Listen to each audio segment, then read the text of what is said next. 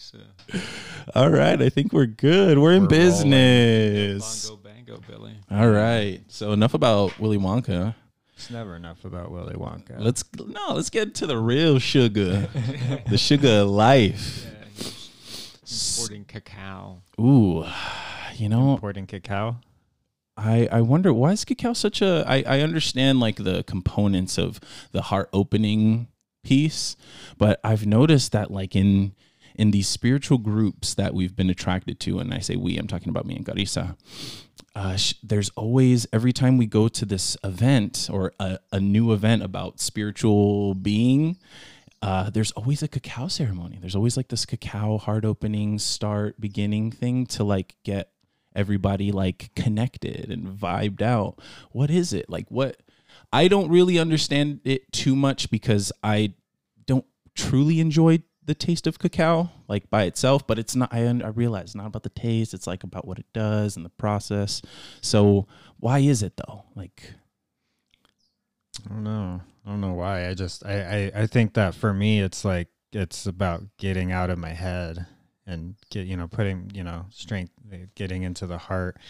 'Cause I think that's a struggle for a lot of people, is getting out of the head, letting go. 'Cause for me, the chatter up here is always the thing that keeps me from feeling whatever the experience is, connecting with people, having the, but I don't know how or why. Scott. Cacao's good for that. Just, there's something about that little sleigh ride and some hot cocoa. It's like, it's cold outside. It's like warm inside, and people like to sit back with some hot cocoa. They used to have, colleges sitting around with hot cocoa, but now it's a cacao ceremony. Same thing. Same stuff. It's that, like, for anybody out there who hasn't been to a cacao ceremony, if they've ever had hot cocoa and they like that warm feeling, kind of quiets the mind. And then you're like, and you have like fond memories of sitting around with people with hot cocoa, that feeling. Yeah. All you have to do is like make, you tend to that in an intentional, sacramental way. Oh, I love people. I love these people. These are beautiful people I have around me. Look at my wife. Look at my daughter. Look at my friends. I never thought, something popped out to me what you were talking about. I think there's also the ritual of it, and like in that history, those pleasant memories. And we collectively, we've kind of like built, we always do that. We build these things around, an idea. Like it's, there's all that history there. There's all the, I know my kids have a really special memory about hot cocoa. We talk about it all the time. It comes up because it's like, oh yeah, and then we got hot cocoa. And it wasn't a cacao ceremony, but it was, it was this night we were out camping, and we went out in this, in my little Pathfinder, and all three of us were sleeping in the back of it, and it was super cold, and we were super uncomfortable. I didn't sleep at all, and we had eaten a bunch of crappy snacks. Like our food for the trip was just like stuff that comes in a box or a bag. Like it was like the most thrown together thing ever, like totally like a dad, like last minute, like there was clearly no, I do that all the time. And so we left in the middle of the night because I was like dying. I was like so cold. The kids were passed out, but we left in the middle of the night, and then we got hot cocoa on the way home. And then it ended up being like the trip was about that thing.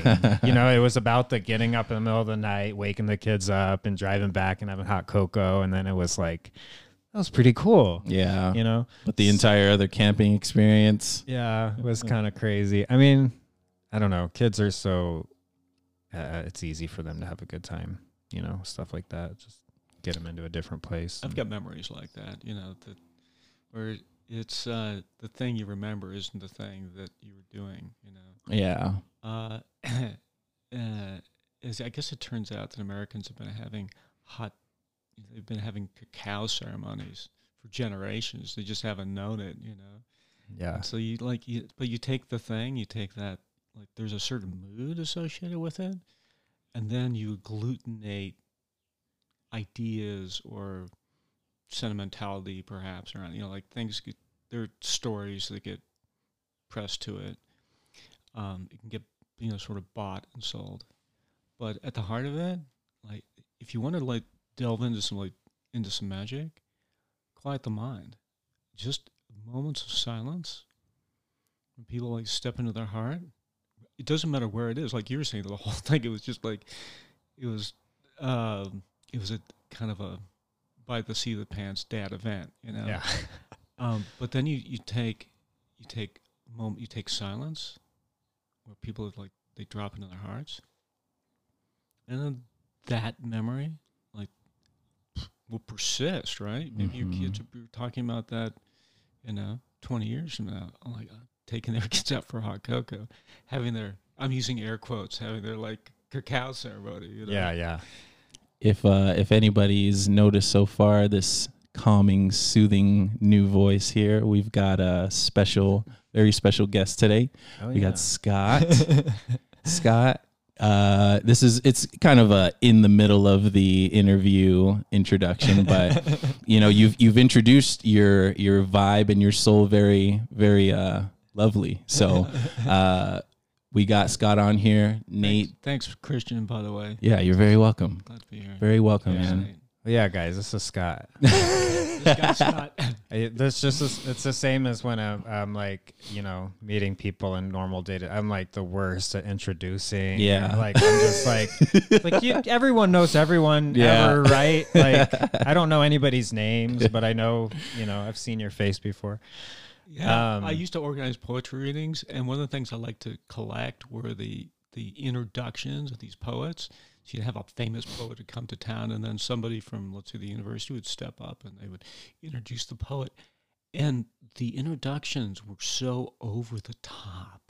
They were just so like aggrandizing. Accolade upon accolade upon accolade upon achievement. You're like, who is this living being we're about to listen to? Oh my God!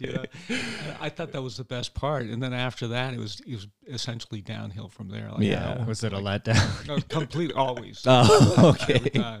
You know that. Well, we're gonna go the other way. Yeah. We're gonna start at the bottom and we're gonna work our way uphill. Yeah, that's how it goes. We got that phrase is always funny. I think about that every now and then. It's like it's downhill from here, it's uphill from here. It's like, well, is it easier to go downhill? Because things seem smoother going downhill. But sometimes, just like the way you explained it, it's like it was downhill from there, hinting that it was more of like a whatever kind of experience rather than a like pleasurable, nice experience. So going uphill, it was uphill from there. Does that make? That's in the movie Due Date. Zach Galifianakis, there's a part where where he says, Robert Downey Jr. is like correcting him. He's like, no, you don't say that. You say it's downhill from here. And he's like, nobody wants to be at the bottom. You want to be at the top. What are you talking about? I don't remember exactly how it's said, but it's pretty funny. I do love that. It's talking exactly kind of about what you just said. Yeah, that's when the lights, I was thinking, and that's when the light went off. I mean, on. I mean, off. Yeah. Yeah. So Scott's a very special guest because from what I know of Scott, he's involved with the church, does ayahuasca ceremonies, has a really cool yurt in the middle of a beautiful... He's our fearless leader. Yeah. Yeah. Hairless. Hairless leader. Yeah. Fearless, hairless leader. Helps, he does all the... makes it happen. It's really beautiful. Yeah. He's put everything together, helped us have a beautiful space and facilitates the magical medicine of ayahuasca for all kinds of new people. And I'm so glad he's here. I'm like really special to me. Like, so Scott, why did you get into the work that you're into, man? Like I didn't have the opportunity for the only other shaman I've ever experienced ayahuasca related activities, but why'd you get into the work that you got into? Okay, well, and just for starters, a while back, like, what are we going to call ourselves? So I prefer the term facilitator, like facilitator, our whole crew, mainly because the term is just as boring as you could conceive of like, oh, facilitator. Like there's no panache to that at all, and And so for the people that come in ceremony, they essentially, let's say I'm a doorman. So I'll hold the door for people. And then the healing for each individual that comes in, it's in their hands, right? So there's not some like shaman who's coming to like lay his hands on them, turn into a crow, and then heal them of their disease. It's having a crew of facilitators around them to essentially support their intention for coming into ceremony, and so that has like this, that has a functional aspect to it, and so that everything we do is like we cut the lapels off our suits, right? And it's like most everything that's in ceremony is kind of functional. And when I got into it, the first time I was introduced to it, it was back. This was 2009. It was an era where you had to be introduced and then kind of approved. You had to get the nod. So you had to have a friend, and then your friend would vouch for you with the group, and then they would contact you.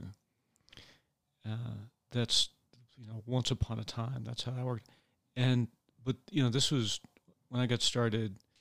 I had really no idea about ayahuasca. It's like a vague, I knew it was a psychotropic out of the Amazon. Beyond that, not too much. Did I do my homework? Nope.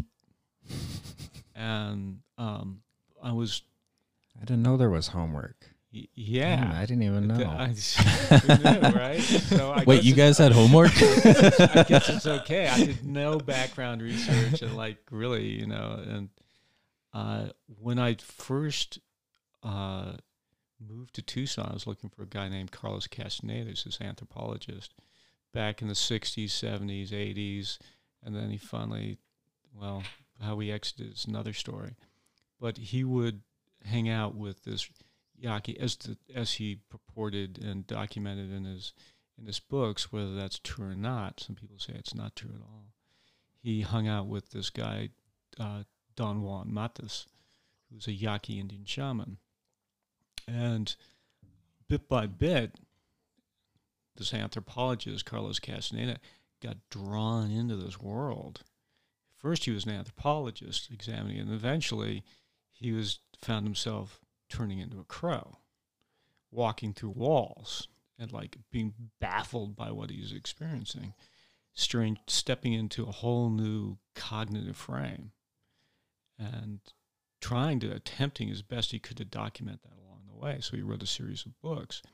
I read these books. I was flipping fascinated, and I was looking for the guy. I used to live back east in Boston. So I thought, okay, I'm going to go find Carlos Castaneda. So I headed out to Tucson to find him, because all his books are set in the Sonoran Desert. And within a month after moving out here, I found him, but he was in L.A. He was giving workshops. So I went to L.A. for one of his workshops. I started doing these workshops.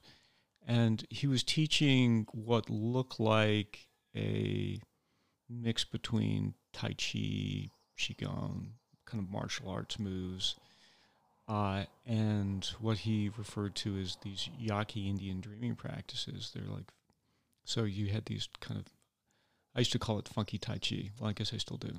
So I do a little funky Tai Chi each morning, because that's just what it looks like. And then after going to these things for a while, I was practicing. We had little practice groups. When my friends said, "Hey, Scott, how'd you like to go to an ayahuasca ceremony?" So I'm like, okay, go. Totally green. Did he tell you what it was at the time? Yeah, he told me, yeah. And so I had to be introduced and did, jump through the hoops. I was living in the Bay Area in San Francisco at the time. And so headed up to north of the Bay, up into the Redwoods. There were a group of, there's this Colombian troupe that was traveling through, and was introduced to them, stepped in this. When I went into the room, I looked around, I saw easily a half a dozen of my friends. I'm like, hey guys, why don't you tell me about this? What? You have friends? Yeah, who's keeping the secret here? What? So then after I drank the medicine, I'm not feeling it. So I go up and I get another dose. I'm not feeling it. I was one of those guys. I'm not feeling it. Did they give you good sizes? Like, yeah, it went Okay. down with like a double latte. Not anymore. The more you drink, the worse it tastes. And so second cup. second cup, I walk out. I take my little bucket because I'm told, oh, you might be a little bit nauseous.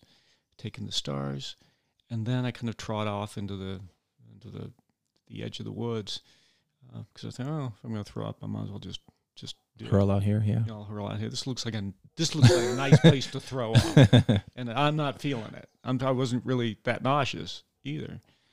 And then I kind of blinked, and I'm like, holy shit. And then I opened my eyes, and the world was just as I left it, and then I closed my eyes again. And I like saw this. I was looking through my eyelids and my hands, only to realize that I'm infinite, right? When I looked down at my feet, I'm like, I'm infinite, right down through the floorboards. I was like stunned. And then I started using these movements, that Castaneda had been teaching. The funky Tai Chi? The funky Tai Chi. Uh-oh. And then I realized, wow, these movements are tailor-made for navigating this medicine. So I'm out there for a couple hours out there or something like that, doing some of these movements and holding these different body positions. And then a little bit later, I kind of smelled the scent of Palo Santo in the air, and I hear someone like crunching along the way. And I realize, I still have my eyes closed. I realize there's somebody, one of the troop members is walking my way, and as he comes around me, he's like, "You okay?" I'm like, "Absolutely." And then I hear him walking away, crunch, crunch, crunch, crunch, crunch, and he gets another 30, 20 feet away, and I hear him say, "Good morning." And I'm like, "Good morning? Like, how long have I been out here?" And so that was the start to all of this, and bit by bit, I get sort of like pulled into it, like drawn and snared, I think would be a better word than any other. People are like, "Were you called?" I'm like, "No, actually, I was ensnared." Yeah. And kind of drawn into this. And I had some ceremonies early on where the message was honor the spirit, and so I made an effort as best I could to like honor the spirit. Had you experienced anything like that before? No, not like that. No, that was unique. I wasn't. It wasn't. We've had people who've come through ceremony who've never smoked, never they've done absolutely no substances at all. Mm-hmm. Teetotalers that don't even drink alcohol. They're like, "Okay, go easy. I mean, this is my first time." That wasn't my case. So I had experience, but that was my first time drinking ayahuasca, and that was just unlike anything I'd ever experienced in my life. Were you open to, when you said honor the spirit, were you open to the idea that that's what this is about, is connecting to the spirit of this thing? Or was it kind of like, well, I'm drinking this tea that's got DMT in it? Or was it like, did you go into it, having that? I'd gone into it with like you could say the focus and the intentionality that I was using in practice with Castaneda's practices. So that I was coming from a place of doing focused work, Mm-hmm. but trying to clarify my point of witness. I was meditating every day at the San Francisco Zen Center, I'd get up at 5 o'clock in the morning. I'd go in. I'd meditate. We'd do a little break, then we'd meditate again. It was my little joke at the wall at the time was I'd get up in the morning and stare at a wall for an hour. That's what you do in the dark because you get up before sunrise. Yeah. So I had a focused practice. I've developed since then a different perspective on what it means to honor the spirit. But I had a framework and a practice, Yeah. a foundation, a platform to jump off of. Yeah. So I did a platform dive. I feel like that's a huge, there's a big difference. Like when you start to understand that all these things are about honoring the spirit, it's all about that communion. It's all about the sacrament. It's all about like the gratitude, you know, it's like, letting, you know, getting ourselves out of the way so that we can accept what there is, you know, being offered. And I think that, you know, when I started to see things more that way, it like really changed things for me. It shifted my whole perspective on everything, really. Oh, no kidding. Like honoring the plants, honoring the spirit of the thing. It's not about I could care less what's in it, or, you know, it's like, you know, yeah. Yeah, there's as opposed to like a structuralist approach. Right. You know, like we're just a bag of chemicals. Right. And that becomes like increasingly horrific to me. Like that I look at that and at the same time, like, you know, I see folks kind of embedded in that structuralist approach. I also see how quickly people radicalize. People come through ceremony, and the people radically change quickly. Oh, yeah. I remember sitting on a plane years ago. For some reason, this got under my skin. I was sitting next to a guy who was in middle management for a defense contractor, and he was talking about managing people. He's like, people don't change. You can give them all the opportunities, they just don't change. It's like, it's all about how you hire, because people don't change. I'm like, really? You know?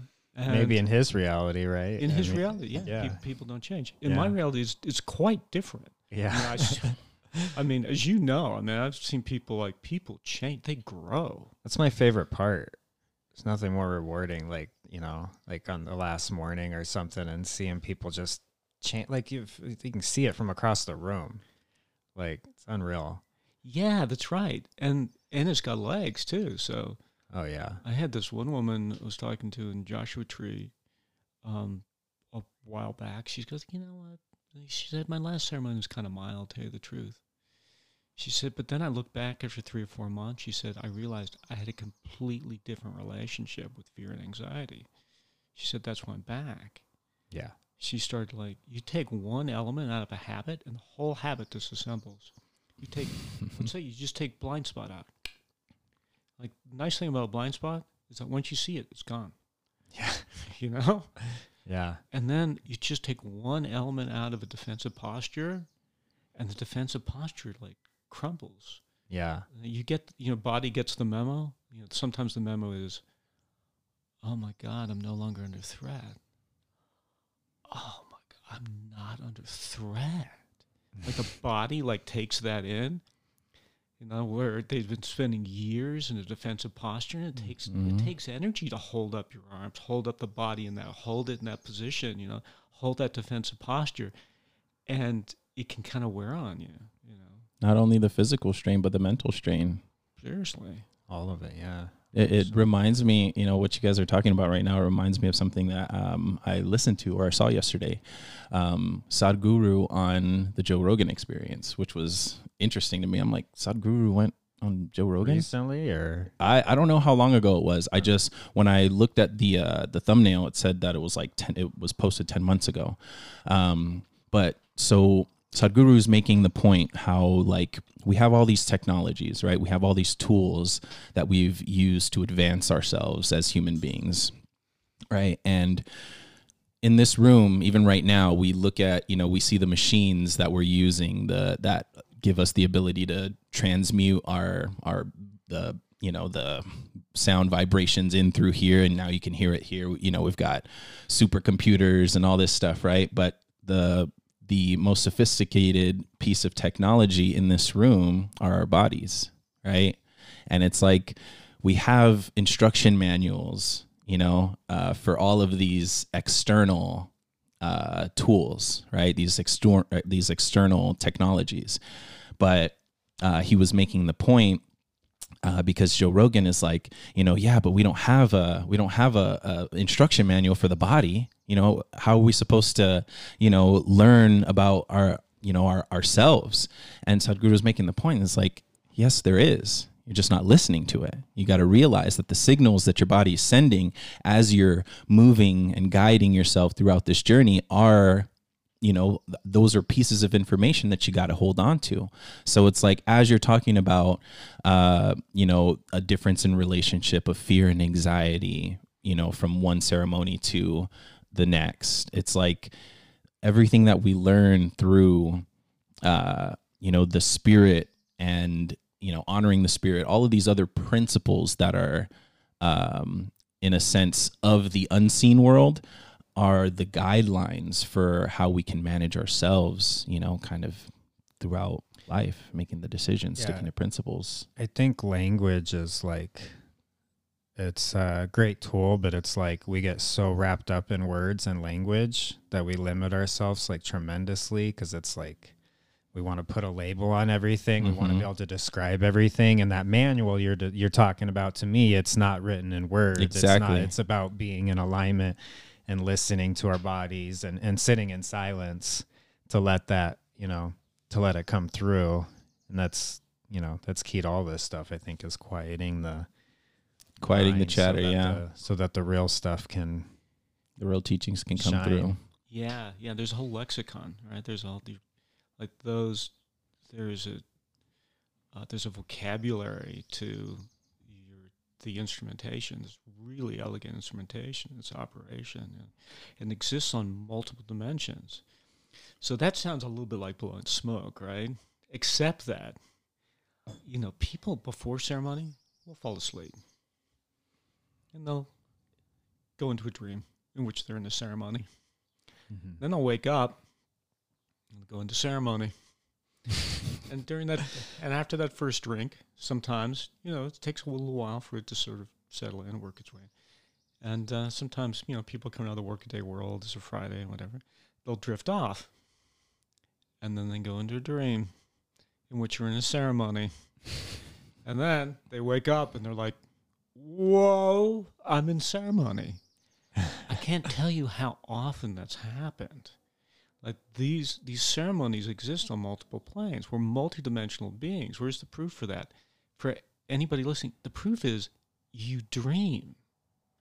Like you exist on multiple. This is extremely elegant for anyone who's ever called it a meat wagon. I'm like, well, you might want to reconsider that. It is such elegant instrumentation. It is the temple, right? In which we step into this life, step into our dreams, step into relationships, step into that vast interior space. And then you got the thing that's got its fingers up everybody's nose, the internal dialogue. Yeah. That chatter back and forth, like the arguments you have with people when they're not in the room. Yeah. You know what I mean? Like that's like you get triggered and then you start really chatting, talking to yourself. Sometimes it can take a while to exit, right? That get out of those trigger states.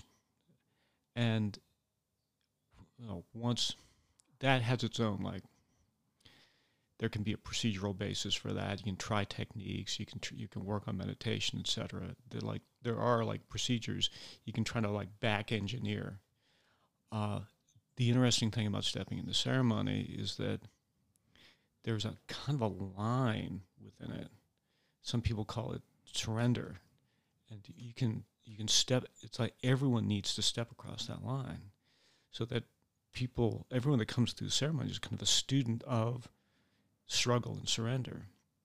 Sometimes it's easy.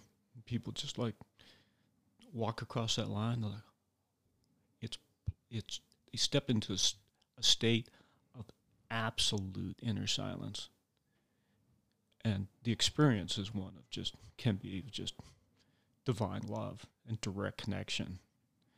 And so here you get this framework, you have this envelope, the ceremonial form that's there and designed for supporting people's intention to be able to like step into that state without stepping in between them and divinity. So there's beautifully worded. That's something I really love about the space that you hold, and you know, the Maloka, and like it feels so unintrusive. It's like it just allows for everything, but there's nothing. I don't know. I don't know how to say it, but it's very it's open, and it's, you know, nothing feels forced. It just feels like, you know, I love the way you hold space, the way you serve medicine. It's kind of like, I'm here if you need me. No schedule, no timeline. We love you. Everyone do their thing. And I love that. Like, it feels really, it allows me to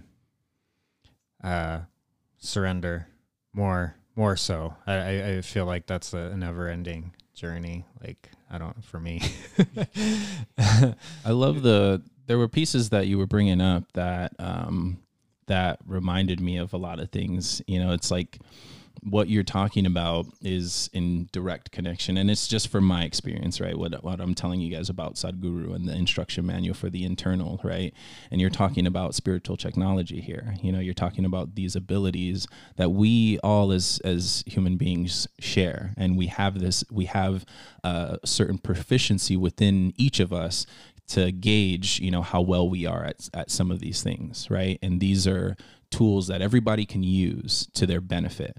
And so things that you were talking about, for example, were like that inner chatter, that inner dialogue, taking, you know, as soon as something arises in there, if you take the time to sit there and attend your mind and give life to that idea, it's going to continue to grow and grow. And, you know, and you don't know what's happening on the subconscious realm and what is being attracted to you as you're producing those thoughts. So, you know, you were talking about it can sometimes be difficult to exit that, you know, that chatter, but that ability is, you know, it's important. It's imperative that we learn it. Right. And then you went deeper into talking about how everybody has to pass that line of surrender. And in life, there's always opportunities for us to surrender to a higher purpose or a higher reason or to something else. Right. And so, you know, it's the more I hear about the way you facilitate or conduct these ceremonies, gets me more and more amped to want to go. And a nice thing as well that's coming up is that my partner's like, you know, I think I'm ready to take the next step, and I think ayahuasca is the first thing I want to try. And I'm like, perfect. And it's like, you know, so it's all like, let's go. I love how it all comes together, and yeah, you know, I love hearing you speak because it's, you know, I take bits and pieces of anybody I can learn from. So I just want to thank you again for joining us here. Oh yeah, you're absolutely welcome. There's a lot of food for thought in what you just said. I'm not sure exactly which thread to jump in on. You don't have to. I just, you know. But as Nate was just saying, it's like this. It's this kind of never-ending journey where ceremony doesn't end, and so this process of being in the moment and attending to what's right in front of you allows you to listen, stay open. You know, sometimes people ask about how do you protect yourself, you know, and my take on that is the best way to protect yourself is to stay open, all the way open. Because in a real practical way, you can see it coming. If you maintain a defensive posture because you're trying to protect yourself, then you're going to have some blind spots. You're going to be like, and you get that additional effort in protecting yourself. Well, and remaining fully open allows things to move through us, right? Allowing. Yeah, right. Allowance, right? Like, and the resistance, the illusion of control, the protection, the things that are all up here in the brain, that's like, to me, that ends up to being, that's like where the pain comes from.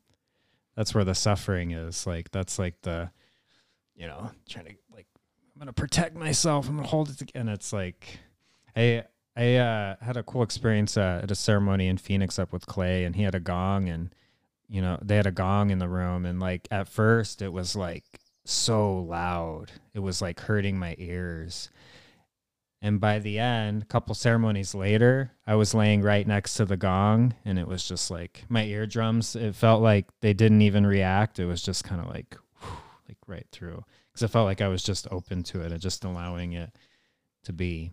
Mm-hmm. I didn't need to protect myself. Yeah, right. It's you can set that aside, and at the same time, like, recognize, part of that process is recognizing how you're responding to what's going on in the field. So you don't have to be like in a state of denial. You can or in a state where you've left, where you're not. It's a good way of putting it. It's kind of attuned to the moment. Yeah. By simply so that, like, if someone's having a bad day, you can feel it without taking it on.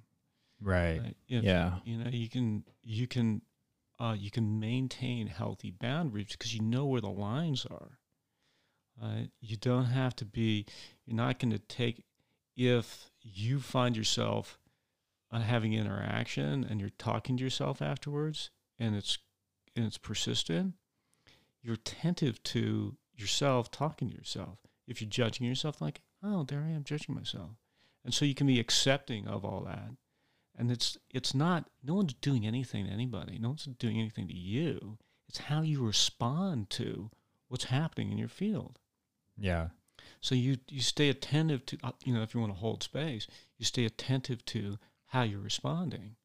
So if your partner's having a bad day, then you stay attentive, like, not only just staying attentive to them, but how you're responding. Mm-hmm. And sometimes you're like, breathing is tight, you're like feeling tense, it's like, this is really kind of hard to hear, I'm not really liking this too much, it's like, maybe like, and then one of the nice things about working with the medicine, it gives you, I found for myself, it gives me 2 or 3 seconds to take a breather.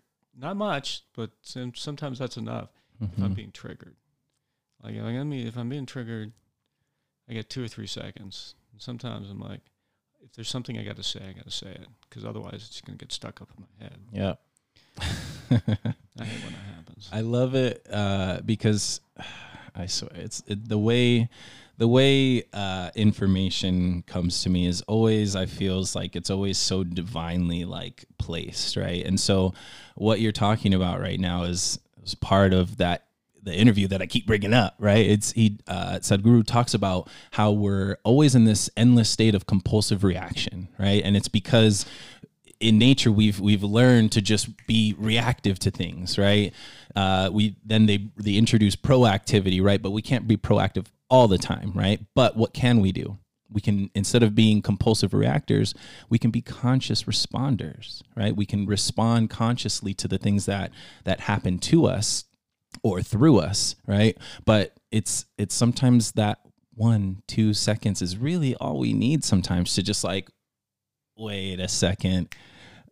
Yesterday I would have just gone off, flipped the lid. I would have, things would have hit the fan. But because I'm aware of how I can respond here, I'm going to respond differently, right? And it's like, these are so, I feel like these are just so foundational, these ideas that seem like they're fleeting, or they're just like, what's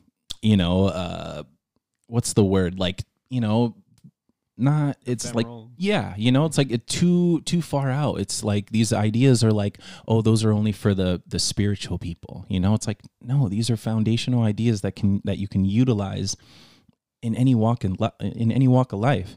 If you're a father, if you have kids, if you're at work, you're trying to, whatever you're doing, it's like we've got to realize that like there's a dance, there's a melody, there's a harmony to all this. And if we, if the chatter in our minds and what we're going through is all chaotic, let's take a step back. It's quiet everything down. Take a breath. Be here and now. Like, this is the only place to be. It's the only time you can be. Like, and another thing that you brought up was the dream aspect. It's like, this is all a dream. Like, and we're dreaming it together, but the dream that you're dreaming is your dream. So like, make it that way, be the hero, be the whatever. But if you're choosing to be the victim, don't blame it on the people that you're surrounded by, because these are your surroundings. Yeah, there's a good way to get out of victim mode. You just realize the pain you've caused others. Like as soon as you see the pain, you've like ayahuasca is really good at like doing life reviews. Sooner or later, not every night, sooner or later you're gonna have a life review. You can take a look at certain patterns. So the medicine's gonna be like as if it's holding up a placard, and it's gonna tilt its head to the left, and it's gonna say, do you remember this? And it's going to hold up another picture, and it's going to tilt the other direction with a big smile, and it's going to, do you remember this? And then it's going to straighten right square in front of you with a little picture, and you're going to put in your face, you remember this? Are we done yet? How about this, and this? Mm-hmm. Okay, we're done. And this? And like stuff I hadn't even thought of twice. Like, hadn't even reflected since it happened. And this, and this. Okay, there's a pattern here. Yeah, there's a pattern. And then you start seeing. And then once you see the pain you've caused others, you can't be in victim mode. I think it gets you out of that and gets you into a state in which, like, you realize the pain you've caused others is the pain you've caused yourself. And this is a, we're all in this together, right? And then it maybe like leads you in sort of gets you into a wider frame, looking at the people around you and the effect you have on them, and the effect they have on you. Do you think that's enough for the shift, though? Do you think it's enough for the people that are so in their so into their habits of like, well, look at what's been done to me. Look at what my parents did to me or what this person did to me. Look at where I am now because of this, my ex-husband or my ex-wife who divorced me. And now I'm in this state, like looking if they, they can sit there and be like, okay, well, this is what I've done to other people, but what they've done to me is way worse. Like how do we bridge that gap? It's a question for anybody. They're not fully owning, they're not fully taking responsibility because everybody is a reflection of us. So for me, anytime I'm feeling triggered, I want to go off on somebody or I have all this stuff, I need to speak my mind. I've learned to like take a day or take some time with that and really break it down and understand my responsibility, my part in all of that. And by the end of that, I find that I have a whole new way of presenting myself that is like a loving, like supportive, like raise them up, raise us both up versus like an attack, because I'm not defending myself anymore. And I'd say a lot of people like, they'll say like, yeah, but they're not, I think if you take full responsibility for yourself, I think it's pretty hard, but yeah, there's this, you were talking about, Christian, about being responsive, right? And over time, I've begun to like view responsive or responsible. It's essentially the same thing. Like, it's just that if you're responsive and you have the capacity to respond, you've got that ability, then you're responsible. Do you know? And so like, who's going to respond? Something's going on. Who's going to respond to that? Like you look around, who's the responsible party? Like who's, and so if you once you start like, I've noticed like, oh, it's a helpful in terms of like a navigational tool. You respond. So then you recognize what other people are saying or feeling, and so that's like step one. Is that simple level of just recognition, acknowledgement, and then once you acknowledge, then you can step into acceptance. Can't really accept something until you like acknowledge it and see it, and then once you accept, then you can step into a state of like, you can go wherever you want to. So that might bring you into forgiveness. You can't force forgiveness. You can try. You can force a state. You can try to like rip somebody out of a state of victimhood and have an argument, fight on your hands. But for someone like, if I like, it becomes maybe. I like to keep it simple. Whatever is going on, like I found it's like really helpful to keep it simple and distill things down to their most essential elements in order to like pass through. And a lot of things I'm never going to understand, but at least even if I don't understand them, very often I can navigate them or learn how.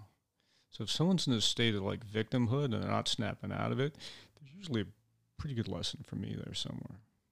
And I can take a look, and that's up to them, right? It's their threshold to cross, So I can't take them on. I can't take on, nor would I want to, but it's one of those slippery slopes, those pitfalls. Yeah. Is to take on other people's pain. Like I used to look at people's behavior. I thought that was good. Instead of looking at what people said, I'd look at watch what they do. What they do. Yeah. And so then I'd assess on that at that level. Then I took another step in, and I saw like people's behavior is kind of like packaging around their suffering, around their pain. And so then I could like look at that behavior. Then I could look at like what was underneath that, as opposed to like, because I'd been engaging like a fair amount of judgment around what people were doing, and I get in little arguments, right? Something like, like in my relationships, I would use the phrase, or phrases like, "Do you honestly believe that?" ... Whatever I said after that would get in so much trouble, right? Oh yeah. And so, but teeing it up. Yeah, the judge would be like, "How can you be that way? How can you do that thing?" Right? Oh, and I wasn't looking at like how I was responding. Mm-hmm. Like no one was doing anything to me. It was like I was responding to how I was responding. Right? So who's responsible for that? Well, I am. Jeez. So if the revolution is going to happen, it's very simple. The navigational tools and elements are very simple, and you can take a look at like how tools for, let's say, manipulation, like the internal dialogue. Like I said, it's got his fingers up everybody's nose. And that's right next to like guilt and shame, and like gross, wholesale, aggregate manipulation. You don't want to talk about like mass psychosis. You want to talk about people in small groups, like going like apeshit, people losing their like, just losing their bearings, being upset or triggered. Then you work your way on down the ladder, Mm-hmm. being upset, having a bad day. Or just being troubled, like on the way down to like just general malaise. Walk down the street, and it's not too hard to see people who are like dispossessed, depressed, demoralized, right? What's that? Like the moral at the end of the story, where you're like, why am I doing this? Like your reason for like living, your reason for doing things, that's taken away, right? People like get married to like a narrative, and then that gets undertaken or pulled out or undermined. Then what? Right? It's just by simply keeping it simple. So if you have a practice with meditation and you're aiming at letting go of the internal dialogue, quieting the mind, and I talk with people like, I'm not really very good at meditation. I'm like, don't worry about it. I'm not either. That's, my take on that is like, you don't have to be good at meditation. In fact, the point is not to be good at meditation. So, and then you're doing meditation right if you're not doing it right. It's just so if you're talking to yourself, you're chattering, your mind go la la la la la, whatever, regardless of what it's saying, whether it's like some glorious epiphany or whether it's just flippant torture, all you're doing is dusting off your point of witness. All you're doing is looking at it. That's it. So if you're doing Zen, I like to do Zen meditation. I'm going to sit and pose, left hand over right, tongue on the roof of my mouth. I'm going to keep my chin level, and I'm going to look down at 45 degrees. I'm going to sit either cross-legged or on a meditation cushion, and I'm going to feel the tingling sensation in my hands, the tingling sensation in my body. I'm going to place my attention on my breath and my whole physical form. Everything's in slight tension, sitting in the Zazen pose. Everything's slight tension. You can't fall asleep. You'll fall forward and you'll catch yourself. Just like everything's in slight, so you can feel that. And eventually, you're going to hear yourself talking. You say, la, la, la, la, la, la, la, talking to yourself. Something beautiful, something bad. It doesn't matter. And you just come back. It doesn't matter if it's going 100 miles an hour. It's just like bear witness to it. And then you see how you respond. And then you go into life like seeing how you respond. So you're responsible. You're the responsible party for how you feel, not anybody else. And so there's victimhood going on. It's like you get a view of that. And if someone's like embedded in that, if you look, maybe not too hard, you can probably relate. At some point in your life, you can be like, okay, I can relate. And so you don't have to judge too harshly. And if they start to impinge and you're all the way open, you just maintain healthy boundaries. You see how you respond, like, what you need. You can serve their interest and yours, And so I'll make the little scissor sign on the air, 2 fingers together, cut,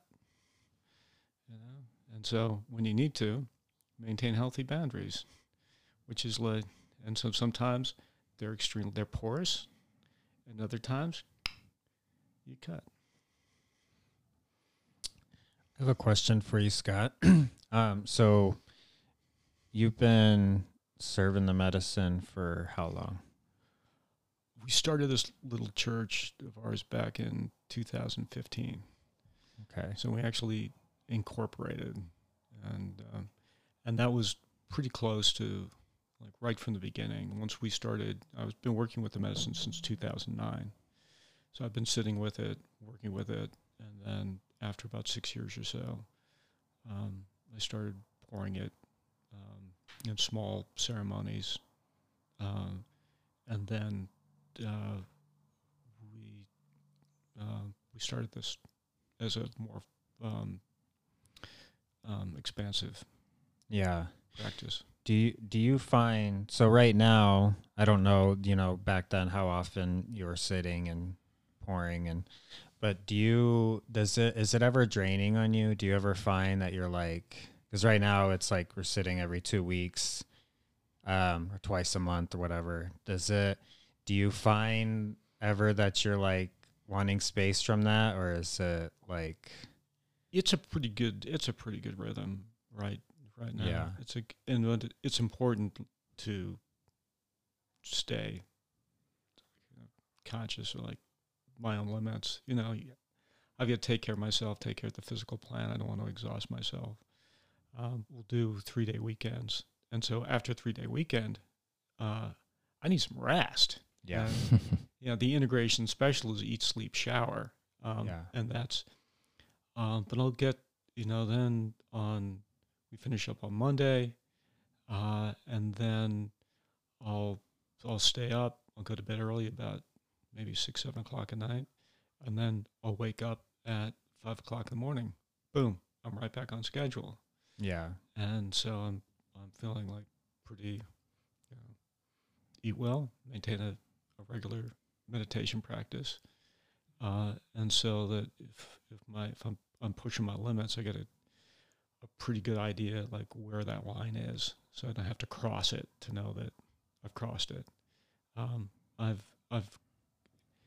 I mean, unfortunately, like there's no way to like test your limits except by like testing your limits. So Yeah. I've definitely tested my limits on by combining ceremonies with 17-hour trips down the Amazon, and then precious little sleep down there, and then coming back with substantial amounts of ayahuasca, and then going right back into ceremony. Yeah. So but then always coming back and to like eat, sleep, shower, meditate, and maintaining those like baselines, and it's my little cardboard sign is "Will work for inspiration." And we've got so many great people in this community. It's really inspiring. Yeah. So that like it feels good. Like there's It's energizing. It is energizing. There's no avoiding hard work in this life. Yeah. So okay, big deal. You get some hard work. Yeah. And then but you don't want to like exhaust yourself because you're not attending to your own interests.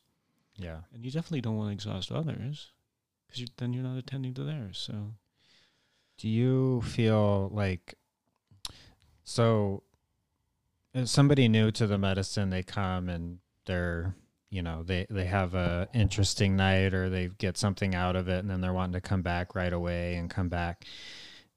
Do you feel like this is something for a lot of people as like a maintenance thing, like something that they could come back to a bunch of times? Or do you think that, or what do you observe as far as like people coming, like having a big experience and then they leave for years or maybe 6 months later? Do you think that it's something where people need to keep coming back, or is it like, oh, I did a certain amount of work this year and now I'm like clear from that? Like, do you, because I feel like for me, I'm like, I'm just called to be part of it as much as possible, but I feel like maybe that'll change. Maybe there'll be a time where it's like, oh, now I'm going to go focus on something else for a long time, and for yourself, like, so I guess I don't know exactly what my question is, but I just, maybe it's just an individual basis, as far as, when you're called back to it. But is the goal to get people like cleared and then like go live your life, or is it tend to be like people, once they come, they're coming back? Sometimes it's like triage, sometimes people come in. I mean, I had this one guy called me up one time. He's like going across the desert. He's like coming from LA. He's like, all right, man, I gotta get in ceremony this weekend. It was like Wednesday, right? Ceremony is gonna be Friday. It's like, yeah, I'm clearing from meth and and mushroom. I'm doing meth and mushrooms, and he's trying to explain like why he absolutely had to be in ceremony on Friday. I'm like, okay, you're probably not gonna want to hear this, but we're not here to save anybody. I'm not here to save anyone. Yeah. Okay. I'm not here to save you. Okay. And so like it's important to keep that in mind. And then for each person, like I've noticed this when people come in, ceremony, if they have an intention, we've had plenty of people who dropped meth, dropped heroin, like dropped these drugs, dropped them from their lives. Sometimes they relapse, and then they see this like, oh, it's so gross. Like, how could I do that? And that like it takes a little time to clear. All right. But if people's intentions are clear, or they're working on clarifying their intention, they'll do it every time. They'll do it. Like intent is flipping gold. Like you marry intent to the intersection of perception and awareness. You can navigate through just about anything. Yeah. Of course, at the center of that, like we exist. Like if you want to like really simplify it, we exist at the crosshairs of perception and awareness. How can you perceive without awareness? How can you be aware without something to perceive? And so maybe doing like at that crosshairs, you want to like drop some color, love, and then you place your intent there, you can navigate anywhere. Essentially, stay, cast your intent, stay present. Heck yeah, dude. I love that. It's at first, when you first brought the when you first introduced the idea, I was kind of like pondered for it. If you saw me, I was like kind of like looking up. I was like, wait, what does he mean by that? And then you like really emphasize what you meant about putting intention at the crosshairs of perception and awareness. Is that what you said? And it's like, at first I was just like struggling with it, but then it's like, oh, you put yourself, you put the love aspect in there, and it's like, once you put your intention into loving everything, your awareness and perception will, open up to those being, what you have the ability to choose with. Totally. And so everyone's got their own cycle to healing and growth. And so sometimes people are in for multiple weekends, and I see them a lot, and then they're done for the time being, and it might be a year, 2 years, 3 years until I see them again, or maybe I see them 3 months later. But there are occasions when I do not flip and recognize people. I just don't recognize. I'm like, hey, la la la, I haven't seen you in a year. They're like, you don't remember me. I'm like, give me a minute. And inevitably, it's like, dude, don't walk away. Like, holy shit. Like, I remember them in ceremony a year ago. That was like, and they've changed. Look how they've grown. Look how they've changed. Look, their demeanor, their stance, their breath, their body, their energy level. Like, they've completely they've transformed. And then once I make the connection, like, I remember them in ceremony. It's like it's different person.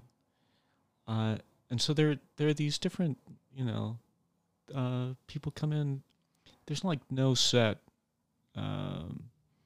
timetable, but I do think people, like, very often though, people do come in for sort of like, you could say, like, maintenance. Like, they do ceremony for a while and then they step away and they come back in, and they're like, everyone takes some energetic hits in life, so it goes, and they're able to clear stuff and then get back into it. I see a lot. I see what I would call warriors coming through.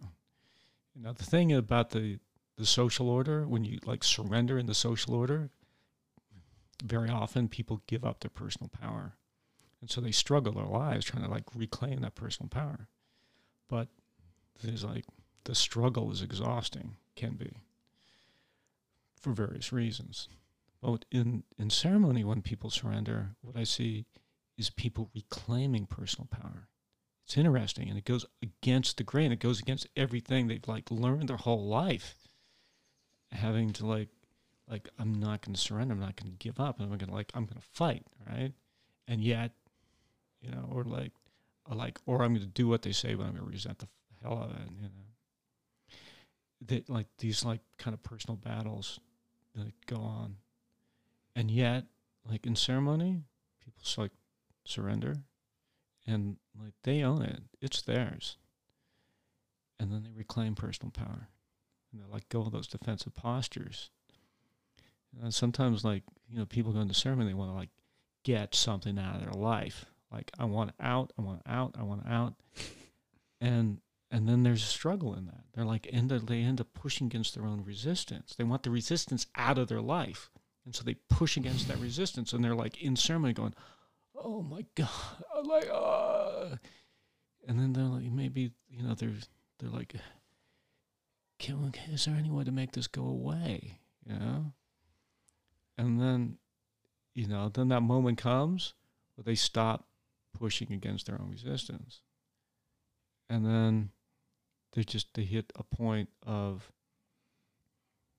acceptance, or they get to this point with their own resistance where they see it for what it is, and they realize that the pushing away was the holding on.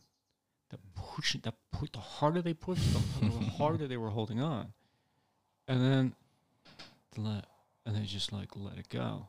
Like every like grain, every ounce like resistance to that. They just let it go.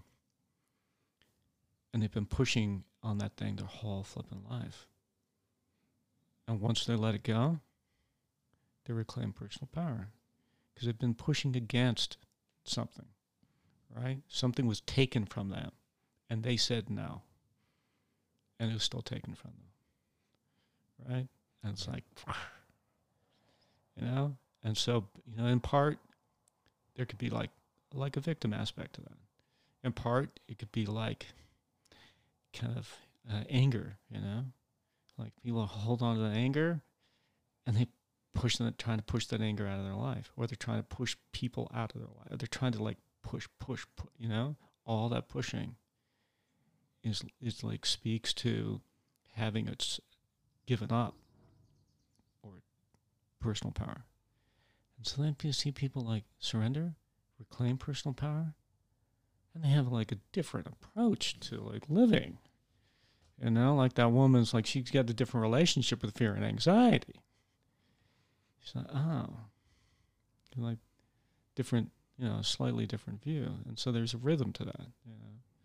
And each person's different, of course. So the rhythms change. It's interesting to see how that works. I mean, I've gone through several rhythms with it. I mean, my first ceremony ever, you didn't meet me at the beginning of this journey, but if you did, I'd be one of those people that a year later you're like, that's not the same guy. Like, I don't, you know, but like it was one ceremony, one night, resistance, like the whole night. And like, there was just one little moment of something that happened, and then it kind of like changed my whole life. And I needed like 6 months to, you know, even begin to unravel what happened in that one little moment, or, you know, what it felt like through my perception was this one little moment. And then, yeah, it's just something that, get called to, and then, you know, and then that rhythm has changed, and now it's like I just want to be there all the time, because I just want to be in the community. I just want to witness and serve, and like it fills me up, you know, going to ceremony and watching people come out, and like and now, you know, I can be part of these things often, and like I can feel struggle and resistance and pain and like these dark things in the room, but I'm like completely, it's like I'm at peace with it generally. It's like I was just like, oh wow, interesting, you know, versus like, oh, this sucks, why are they like this, and why is this happening, and why, you know. It's like now it's just kind of like, oh wow, we're doing some good work in here, and it doesn't hurt, you know, like it used to, you know, feel so painful. But I've definitely learned that, you know, when I resist things, that what I resist persists, you know. But I believe that for sure.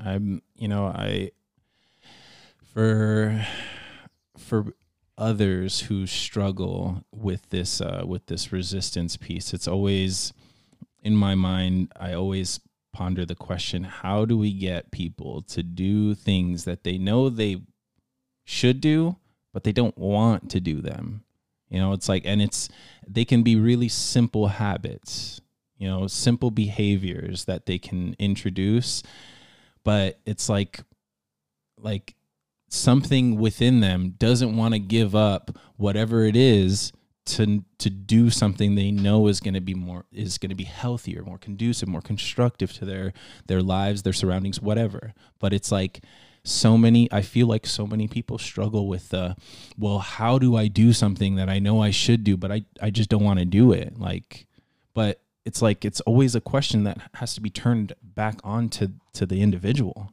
It's like, well, then, you don't want it bad enough. Like, you don't care about it enough. You don't love it enough, you know, to really, embody it, to envelop it in your life. Like, so it's like, I have that, I have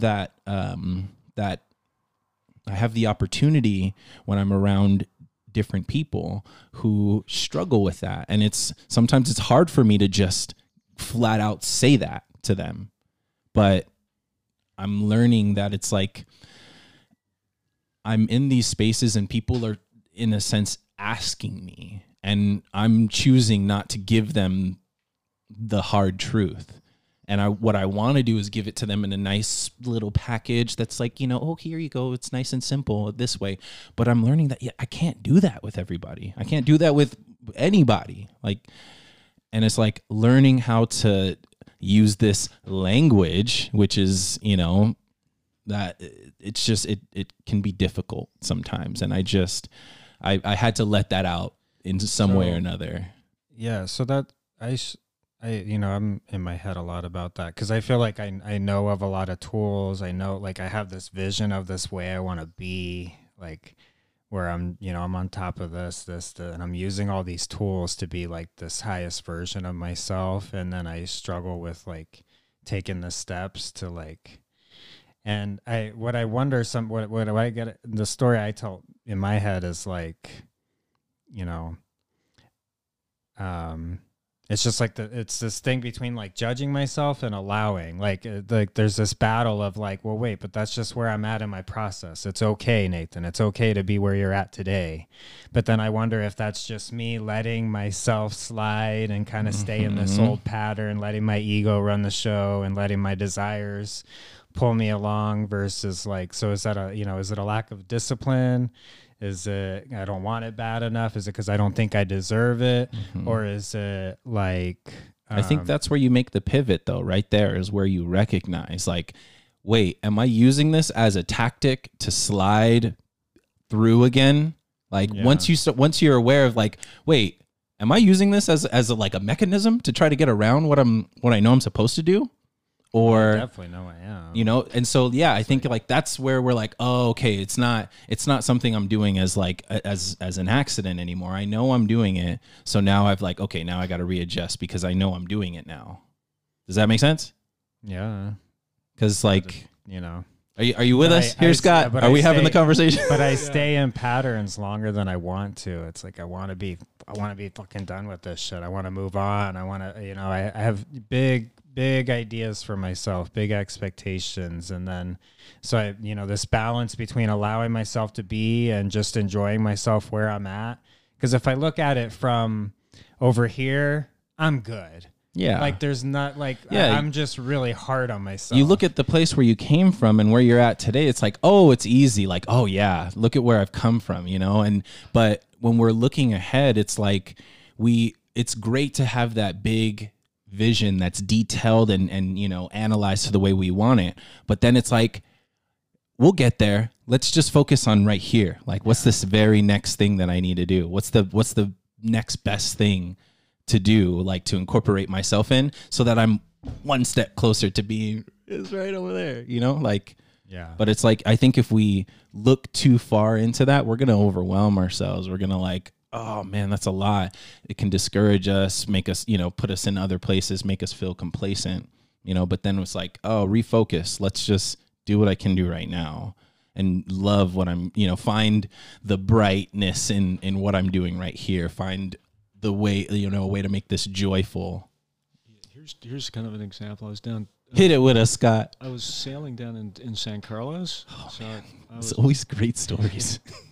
And so I wanted to get certified in sailing. I grew up sailing, and then I wanted to like kind of polish my skills. So I got down there, and my instructor, and I had taken a day, and then late afternoon, we pitched anchor in a cove, and then one of these kind of party boats came around the other side of the cove and had one of these inflatable slides, and I threw it over the edge, and then I had some people drinking some beer, and they went down the slide, and we were off the boat. We were snorkeling, so we'd spent the day like, running a tack, running the jib, navigating the winds, and going directly into sailing against the wind, sailing with it, and the whole day was about navigating. And so then we're down doing some snorkeling, and I look over at that boat and I think, I've been on that boat before, and it's kind of half fun being on that boat. And you're just kind of on the boat. It's half fun. I'm there. There's nothing else to do. I'm going to burn through 3 hours in the afternoon and I'm going to drink some. But it's not really fun. It's just, I'm just there, you know? And so that really kind of underscored for me, like the pleasures of navigating, regardless of how much work it is or the challenges. Being able to navigate through your own emotional states, navigate with the people that you know. Yeah, I've noticed this thing about like honesty. Honesty is like gravity. Like I'm pulled to the places where I feel like I can be most honest. And you know, sometimes it's not that I'm gonna try not to be honest with some people. It's just that in some interactions, it's just easier to be like wholly honest. And maybe that's because the other party isn't listening to whatever extent, but there's a certain element to that. And even if you're just like open, there are just kind of limitations in terms of like interactions or how you relate or how you like click or move and with the tenor of conversation. So, you know, in terms of like your like inner life or your inside game and your outside game, it's you know, journey. It's always an inner journey, always, forever, and always. It's always this inner journey, and then, but on the exterior side of that, it's a practice of honesty. It's not like you're gonna get the truth right every time. It's just like it's a practice ongoing, and then maintaining that in a clear field with people that are like have a shared intent. So you've got these inner, you know, you got your objective and then you have your subjective. And, you know, your objective is like, I guess that's God's view, right? And your subjective, well, you're welcome to your opinion. You know, so but then the inner subjective is the shared interior state. And we exist within these shared interior states. And part of that is how honest you're being with yourself as best you can, and how honest people are being with themselves. And then the effort amongst you to be direct and then to express that. And so if everybody is making the effort to navigate, if the group is working on dusting off their point of witness, if people are trying to like understand what it is to live intentionally, and they have shared values, you add to that their understanding of what it means to honor the spirit, you put all your wind in the sail. The wind is behind. You're navigating as a group.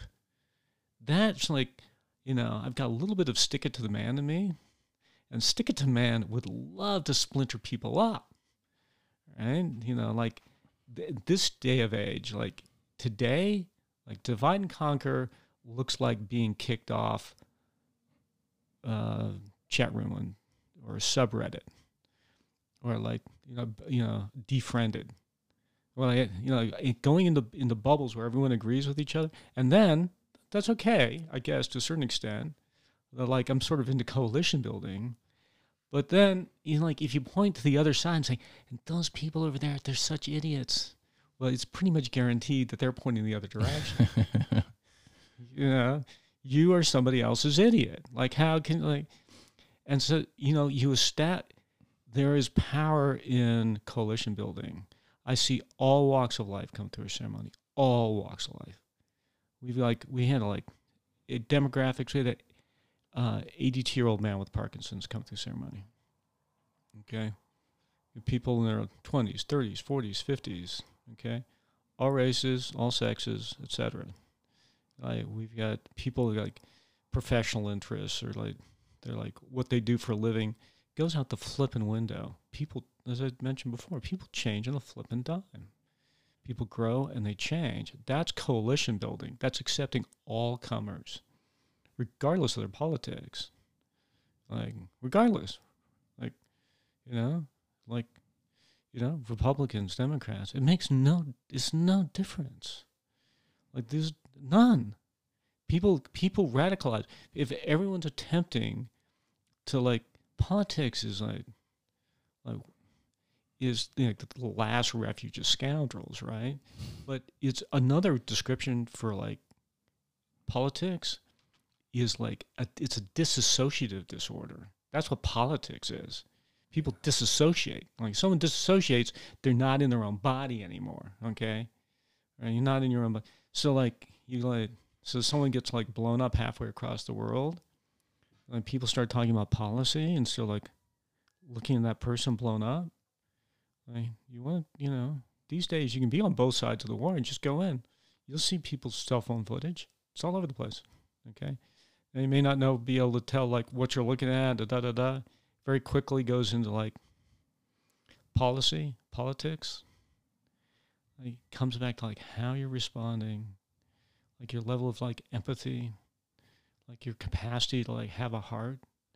Like that's where it starts. And like, let's say voting your conscience, okay, but that doesn't have to necessarily be with politics. But writ large, people can disassociate around any topic. It's like it's a disorder, right? Mm-hmm. So when you here's my thing: don't let yourself be hacked. Okay, if politics has become more important to you than relationships, if you're kicking people out of your life, if you're kicking family members out, if you're having fights and you haven't talked with your mom or your dad or any one of your siblings in the last 1, 2, or 3 years, you've been hacked. Okay? Stop that. Knock it off. Recess. Just like take a breather. Okay? That is a problem. You're right, and if it's writ large, it is like it's a mass psychosis, you could say. It's a group of people engaged in a dissociative disorder. Why do you think that is? On your with all your wisdom, your years of being on this plane, I really want to pick your brain on this, and I've been wanting to ask the word like, yo, what's your take on like what's happening in the world? Like, why is it that we have these systems in place that intentionally dissociate, intentionally divide and conquer? Like, I'm trying to think of like, okay, if I was like, one of the richest people in the world, I can see why the system is created the way it is, to have, magazines and news people saying, oh, these are the really wealthy people of the world. Like, these are the richest people in the world, not us, not our families, or not, and it's like, I try to like get into it, but it's like, I'm wasting my time trying to figure out why it is the way it is. Why don't I just ask somebody who I feel has a better grasp on, at least a different grasp, just so I can take some type of insight from it. Like, the floor is yours. Yeah. So isn't that a puzzle, right? And like I was saying before, I may never understand it, but at least I can navigate it, right? So what's the field look like? I was at the motor vehicle, the MDV, or the DMV. I was at the Division of Motor Vehicles, standing in line with my number, just waiting. And then, I was starting to get a little toe tapping, like impatient, right? I'm like, okay, let's dial that back a bit. So I'm like, okay, come back, right? Ceremony forever. It's like, come back to the present moment. So I look around, and I'm like, look at these people. They built this. They built the MDV. They put down the flooring, They put up those little cubicles. They actually built this whole thing. They built the roads, like all these people. Like they built the city. They put the chili peppers down at my local food co-op. Went down to the supermarket. They were at Safeway. Like they put food in my flippin' mouth. Okay, regardless of their political views, right? They built the whole flippin' thing, the apparatus. These people are my life. These people, like everybody, is in service to each other. They built the escalators, okay? They built the roofs. They transport, they like move, they like caretake, they like raise kids, they teach. They like these people are my flippin' life. Like this is my life. I could not survive without these people. nobody knows how to even make a flippin' pencil. Where's the guy that knows how to make a pencil? Does he know how to make that paint? Does he know how to mine the graphite? Does he know how to make that rubber pencil? No, he does not exist. Like the pencil man does not exist. He's like, oh, I got a pencil guy. Let's see. I know a guy. I got two. Yeah. And I'll raise you 2 Sharpies. Yeah. So maybe the pencil guy. Maybe you invite him, or maybe he's like made it his life's work to travel around the world, so that he can actually make a homemade pencil, homegrown, the whole thing. Okay. But I like that. No, it's the navigating piece. Because really, yeah, that's all we really can do, right? Is navigate. We can navigate, and you're navigating a field. So there's your field, right? These people, like, they're like, these are our people, all right? You look around, these are our people, right? And so you can treat them in that fashion. They're your life, all right? You break down the road, someone's gonna help you, all right? Like they're supporting them, and as best I can, I'd like to return the favor. The thing about and one way to return that, I find it such a pleasure not to be convinced of anything. I'm hanging out with people that are trying to convince me. That feels good. I don't run my life not trying to convince anybody of anything. It's pleasurable, right? You can talk about where you're coming from, what your values are, what you care about. But if you're not trying to convince them, you're not pressuring anyone to believe a certain way, it feels good. And so I'm trying to return the favor. And so you go about, you can navigate that field with people. You can build coalitions. You can grow relationships. That is a mindset. Why shouldn't that be contagious? That's it's right in front of us. So you talk about billionaires. Billionaire ain't shit. Okay? There are you have small cities own billions collectively. Mm-hmm. Right? It's the billion. You take a look at the biggest home, Bill Gates' home, whatever. It's smaller than some hotel down over in Phoenix. Mm-hmm. It's got fewer rooms. The rest of it. Have you ever been in a private Learjet or a small? They're tinny and shitty. The really nice ones are the big ones, where everyone tucks in their ticket, and then they fly in a big luxurious airplane and head off to Peru. But the private Learjet, maybe it's kind of convenient, but it's kind of small and confining. That's you want to be rich because what? Because you believed a 007 movie? Mm-hmm. What? Don't disassociate, stay present, and it's and if you are it's okay, it's all right, no harm, no foul, you learn from that. And we're all students of struggle and surrender. And then you come back to the present moment. There are people who, whether it doesn't, I'm not interested in having people come through ceremony who have a shit ton of money, who want to, it means nothing. We got a little church, with people attending their own healing, and they give for in exchange, and it's fair, right? That feels right. That's organic, and it grows in an organic fashion, and that takes each one of us out there into that field.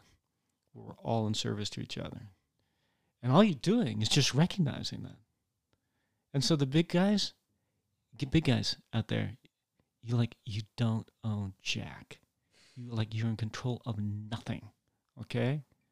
Your world is crumbling and you're panicking. All right? That's not for us to panic about.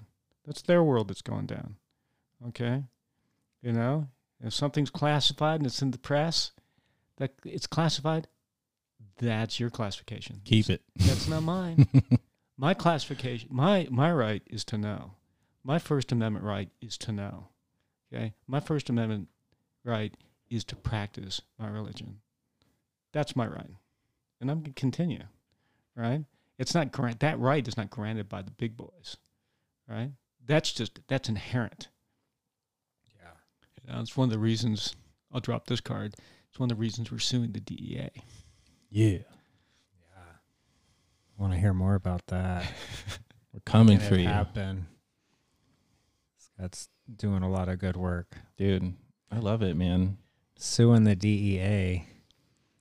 So, can you talk more about that?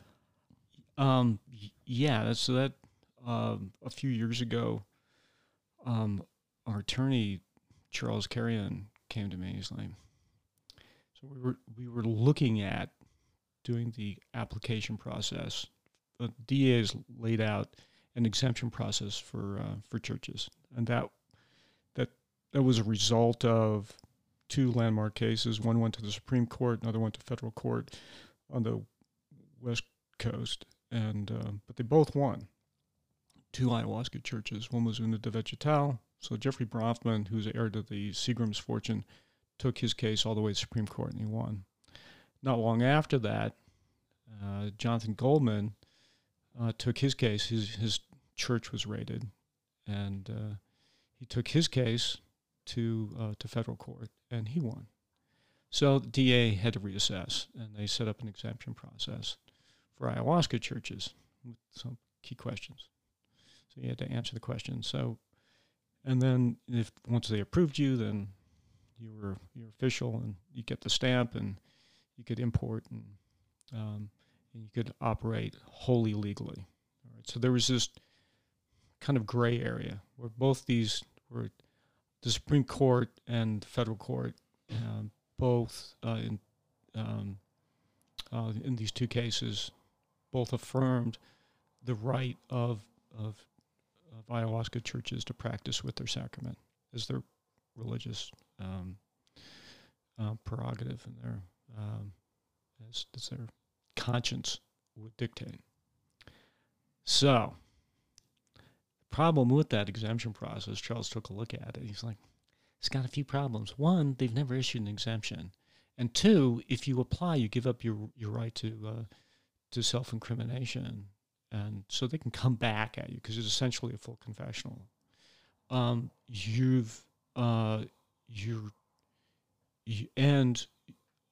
will require administrative exhaustion. It means that you don't really have the right to appeal. They'll make their determination, and then it's all about what the DEA says. They've never given one exemption under that? None in the 14, 15 years, some odd. Wow. So it's a fraud. You can apply, but will never grant it. They don't have. So, Chelsea, I think we should sue them. And the first words out of my mouth were actually just one word: balls. I'm like, Charles, are you? I'm like, don't get me wrong. It's just that no one ever sues the DEA. I mean, who in their right mind would do that? I need a little time, if you don't mind. Let's give this one a day or two, okay? I need to sleep on this one. And so we did, because we had to. There was they left no choice. We're a little church, small congregation. We have our practice. It's quite clear. We tie to long traditions. And what choice do we have? Are you the first ones to do it? No, we're not. Okay. Actually, we were. But there's another church by the name of SoulQuest. They took a different tack. They actually applied, and they and then when the DEA didn't respond, they sued. Say, hey, you need to make a determination. Well, guess what happened? The DEA did respond, and they said, nope. Okay, so what was different? The difference is that they applied through the exemption process, the DEA's exemption process, and our claim is that the DEA's exemption process is a fraud. It's a fraud on the court. It's a lie. They don't issue exemptions. They don't have the authority to do it. They know they don't have the authority to do it. They've created this scheme to keep ayahuasca churches from practicing. Why? I don't know, but they don't have any theologians. They don't have anybody like, like someone in the DA is like, God damn it, find me that gentleman. We need him. The one who's versed in comparative world religions. I want he's not. He doesn't exist at the DEA. He's like the guy who makes pencils. Yeah. Okay, and maybe that's the guy who makes pencils, and he's in comparative world religions. Okay, he must know the Muffin Man. He's a busy guy. So do you think that their intention is to really is to protect people? Is it to keep them safe? To are these some of the foundational ideas as to why they they have a ban on DMT and some of these other substances that they've heavily experimented with in their own ways. We don't need to talk about any of them, but why is it that they go through these lengths to keep these medicines, plants, whatever away from? It's hard to say, and the DEA is essentially split. They have their two sides. They have, on one side you have money, guns, and lawyers. So they've got on the other side. They still Did you say money, guns, and lawyers? Lawyers, okay. That's what they got. They got money, gun, and they have some administrators. But a lot of the administrators on the other side are the bean counters. So when Jeffrey Bronfman, after he won his case, the DEA would come by to count his medicine, make sure that there was no diversion. They're just bean counting. He's like, I've got a great relationship with them, nice guys. They're okay. But that's the other side of it. Once you're on the other side, then they treat you like a client. Then they treat you like a pharmaceutical firm. Then they treat you like any of their other. You get a website, you get a login, you get credentials. And that's for the most part on the secular side, they treat their pharmaceutical clients well. But what is the secular institution doing regulating a religion? What? They have no basis. They don't even. There's no constitutional authority, nothing for doing it. So why are they attempting to regulate in the areas is kind of because they can. Because they can. Kind of like Bill Gates being in charge of figuring out what's healthy for us. You could say, right? They've got the mic, they've got the like Gates. They've got the platform, or maybe there's institutional inertia, or maybe there's CYA. You've got people are just taking care of their own interests. The problem is that they end up, if the individuals, to a large extent, can abdicate their own personal responsibility in what they're doing. And so they don't take a good close look. They can't engage their own conscience in examining what they're doing. They want to make people safe. That would be a good idea. And they should take a look at what ayahuasca churches are doing, because they're getting people off drugs is what they're doing. They're helping people engage and improve their lives. They're keeping people out of flipping prison. They're people are growing, becoming stronger. If from one standpoint, at the very most superficial surface level, you got better citizens, okay? Fewer traffic accidents. They get people fewer calls to, bad relationships are better. It's and then in a far deeper level, ways that the DA would never understand. People have a raison d'etre. They have a reason for living a life to be proud of, that's not given to them by the state. It's given to them by their own connection with divinity. And there has never been a more profound cleft between God's creation and man's creation, this juncture in time. look at it. Like, look at like how like technology is like populating around the globe, and then being abused by people who are like have little conscience for like our empathy for the little guy. Meanwhile, you have almost like you have stories that get populated in which the moral of the story is the little guy is the threat. Just look around and see how often you see that little conclusion. The little guy is the threat. Well, you bet the little guy's the threat, because the government is the enemy, is proving itself again and again to be the enemy of the people. All right? Unfortunately, and like individuals can take a sanguine, balanced, calm perspective in ensuring that justice is meted out. Like, that's what we've attempted to do in this lawsuit. All right? Like, we don't have to get angry. These are our rights. All right? So you can take a balanced, clear-headed view of maintaining our rights, and so that people can heal. They can connect with God. You've got this cleft between God's creation and man's creation. All right? And the DEA has sided to say, like, this group that wants to side with like plant-based healing, these plant-based medicines, like these spiritual,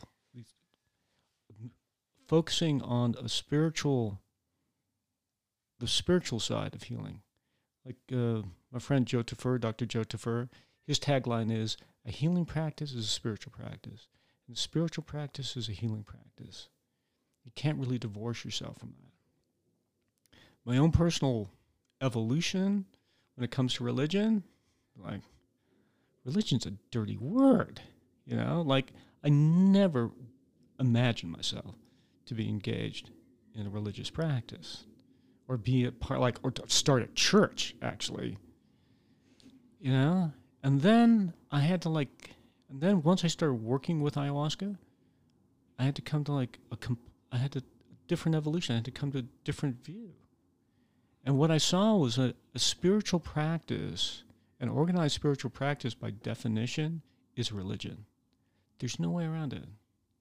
And if you want to say to yourself, hey, I'm a spiritual person, but I'm not religious, then you're going to abdicate all of those rights to the big boys. They're like, you can be spiritual but not religious? Like, you can't, like, stand in denial. If your spiritual practice is organized, if you're engaged in people with a common value, if you're seeking to, like, make this a better world, it's okay to be engaged in a religious practice. It's all right. It's all right if your religious practice just doesn't happen to be hypocritical. It's all right if it's not top down. It's all right if it actually makes sense for your life. It's okay. You can engage in your spiritual practice and it can be religious practice at the same time. So those have been like, all of that's wedged into this lawsuit with the DEA. Like, and it perplexes them. You should see them in the depositions trying to, like, explain how their understanding of religion, they don't have a flipping clue. They have no authority to even understand it. They're just baffled by the notion of a religious practice involving a sacrament. They don't even understand what a religious practice is. Mm-hmm. Like, they can't understand. They can't speak to it professionally. They are cross-eyed and befuddled and beside themselves in questioning under deposition in some of these other cases. And it's kind of funny, kind of comic, slightly tragic to hear them attempt to classify. And so what they're attempting to do is explain why it's not like a normal practice. Is that what they're doing? Because it seems a little odd to me, because in Christianity or Catholicism, they've got the wine, and the bread up in front, kids that are, 6, 7, 8, drinking wine during their, after they get their first Holy Communion kind of thing. Like, I'm just like, how does it all make sense? How is it that they're able to, make the rules? Their question is one of sincerity. They're like, they're not sincere. And how does the secular institution make a determination on sincerity? They don't have any experts. So Jonathan Goldman, who was the director of the Santo Daime Church that took his case to the federal court and won, he looks at our church. He said, I'll write you a declaration. He's like, I've been like working with him for years. I've done it for quite some time. And I kept him up to date on our court case. He knows what we're all about. He's like, I'll write you a declaration because I can see you're sincere. I can see your church is sincere. I understand what you're doing. You use the same medicine that we do. Your church and our church, we're both drinking ayahuasca. And so he writes this in the declaration to tell and his church has been approved, right, by the courts. So if there's an expert on sincerity, Jonathan Goldman is as good as you're going to find. And so now, the DEA is up against it. They're like, they don't have the authority, they don't have the experts, they don't have the people, they don't know how to make a determination, sincerity. They don't, the Constitution itself, the First Amendment,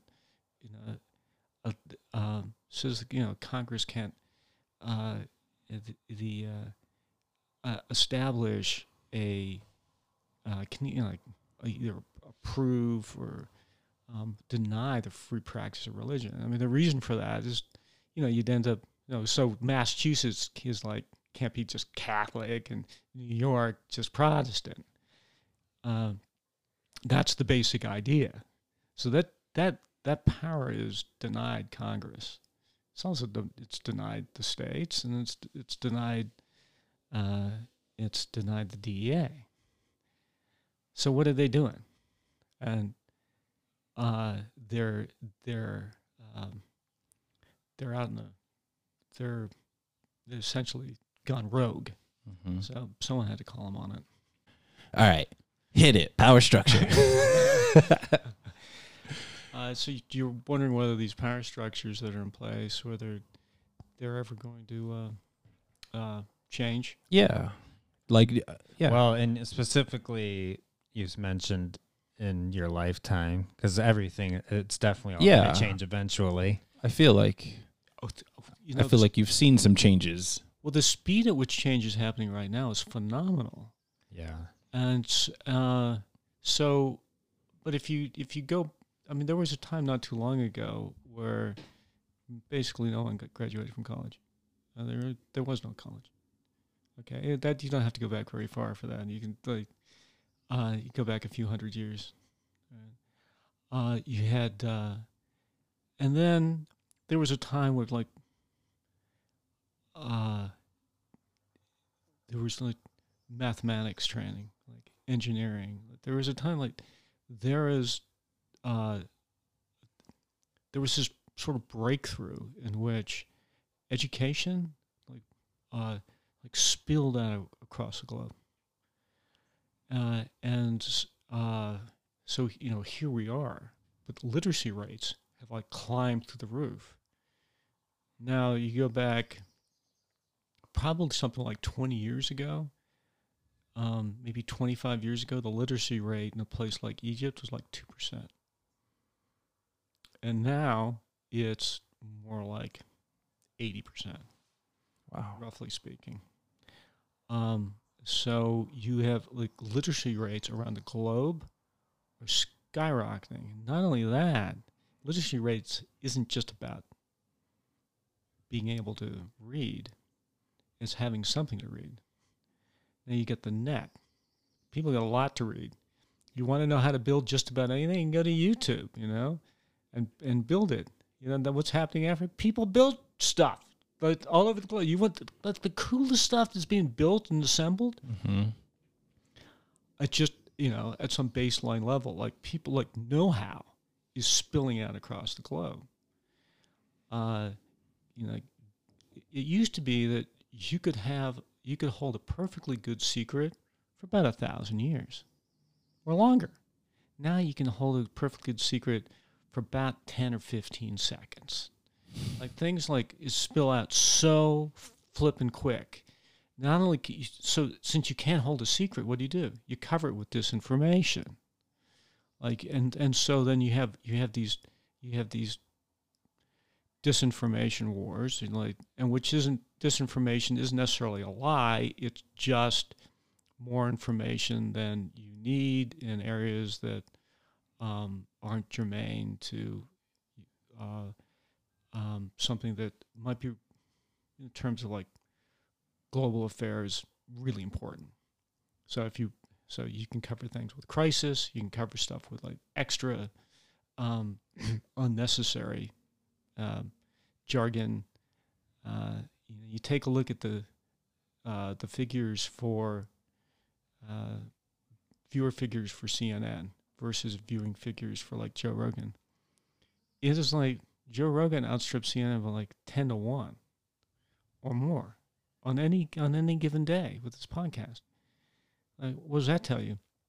People are jumping off of mainstream media at a phenomenal rate, which means their ad revenue is going down, and which means increasingly they have less control. Why is that? Because you can only trade off trust for agenda so many times. You only can trade off like being honest and head back to that honesty thing versus pushing an agenda for so long. It is essential for any government to maintain control over what's a good way of putting this? When the U.S. first went into Panama under George Bush Sr. For the canal? For the canal. So we went during in order to push out Noriega. Mm-hmm. We went to war down there. The first thing we take control of, TV and radio stations. That was in the old days. That's the first thing you ever took control of was the TV and radio stations. Look at the broadcasting power we have right here. Yeah. Just in the simple broadcast. Just as the simple podcast here. It is like it can go global, it can go anywhere it wants to. And like at the drop of, you think things have changed? Things have changed in our lifetime as we speak. We've like hit the hockey stick. Things, I think you can say what you want about Ray Kurzweil, about his book The Singularity is Near, but he's like taking a look at this rate of exponential growth going from really before the Gutenberg Bible, but let's say starting with the Gutenberg Bible, the rate of change. And if you're just talking about any information system, we go from publishing to like supercomputers. It hits we're on an exponential curve, and currently Moore's law dictates that computers are double in speed every 18 months. Every year and a half, they double. People don't know how it works. It's just happening. It's a law. It started as a law because it was a joke. It involved like economic factors, social factors, development factors of all types. And yet, and for decades, they've been saying, we hit the limit. There's no way to go, double 18 months. It's not going to go 18. It just doubles. And so now we've hit this point at which human beings have got to keep pace with the very thing that they've created. Like never before has the cleft between like God's creation and man's creation been so pronounced. Like we're at that, like we were talking about at the very beginning. This body we have is a temple. It's inexplicable. It defies like wholly any like all-encompassing rational understanding. Mm-hmm. There is like you can understand the structuralist side of it, the reason, but you're not going to understand. Like you're not going to unfold the mystery of what it is to have a spirit within the temple. Okay, And like, maybe the DEA wants to tell you, maybe institutions want to tell you exactly what that's all about, and who is going to be in charge of like how that is meted out. I think those days are gone. Those days are flipping over. They should have ended a long time ago. They're on their way out. But I look at something like the Catholic Church, and like, it's like in our lifetime. Never thought that would happen. You're seeing it implode. Like they're hemorrhaging money. Like, we could go down that rabbit hole. If you don't want to talk about like big, long-standing institutions, there's an example of one. Like, my mom comes from a Mennonite background, so she's raised Mennonite in the little Mennonite Amish community. As a result, I was raised Mennonite. She moved out of the community, but whether I knew it or not, I was raised Mennonite. What's it called? Say it one more time. Mennonite. Mennonite? So the Mennonites are just like Amish. Okay. Except that the Mennonites can drive cars and wear buttons. And they don't have to wear black. Oh, okay. The Mennonites look like you and me. Okay. I made the association. As soon as you said Amish, I'm like, oh, okay, so it's something like an Amish. Exactly. Same. They're just devout. Okay. So the thing about the Mennonites is that they were kicked around Europe. Why? Because they were pacifists. Why? Because they didn't want to do baptism. Why didn't they want to do baptism? That's an interesting one. And it wasn't just because of dogma. It was a very practical reason. Because the Catholic Church would like have the baptism for the baby and sprinkle some water on them when they're less than a week old. And then 18 years later, they could come and collect the young men because they knew where they lived. They used as draft rolls back in an era when people stayed put. Wow. And then they could fund, and then people would tithe. This is one of the things that Martin Luther got upset about. It's like, oh, here's the Catholic Church selling special dispensations. You could buy your way into heaven back in the day. According to the church, according to this big institution, and all you had to do is give some extra money, and then they'd say some prayers for you, and you'd be in heaven, guaranteed. And as crazy as it sounds, people laid down their entire estates. They went to the Catholic Church. The Catholic Church was making bank. What did they use that money for? To give loans. What were the loans for? War. Machiavelli asked the question. He's like, how is it that the Catholic Church is able to maintain power and they don't have an army? They did. They had the draft rolls. They could supply the young men and they could supply the money for endless war, which is exactly what they did. Like Catholic Church has been split for a long time between the message, like a genuine message, like a genuine heartfelt message, and institutional control and endless war. And the message was allowed to continue because a heartfelt, genuine message was allowed to continue because it also served the purpose of allowing mothers to feel okay about sacrificing their young man at war. Because after all, if God could sacrifice his only begotten son, you can too. You can too. And to think about that is flipping heartbreaking. And that eventually became institutionalized. The Battle of Verdun in World War I, 1 million men died in one flipping battle. And that it's like, if you think about that, it's utterly flipping and insane.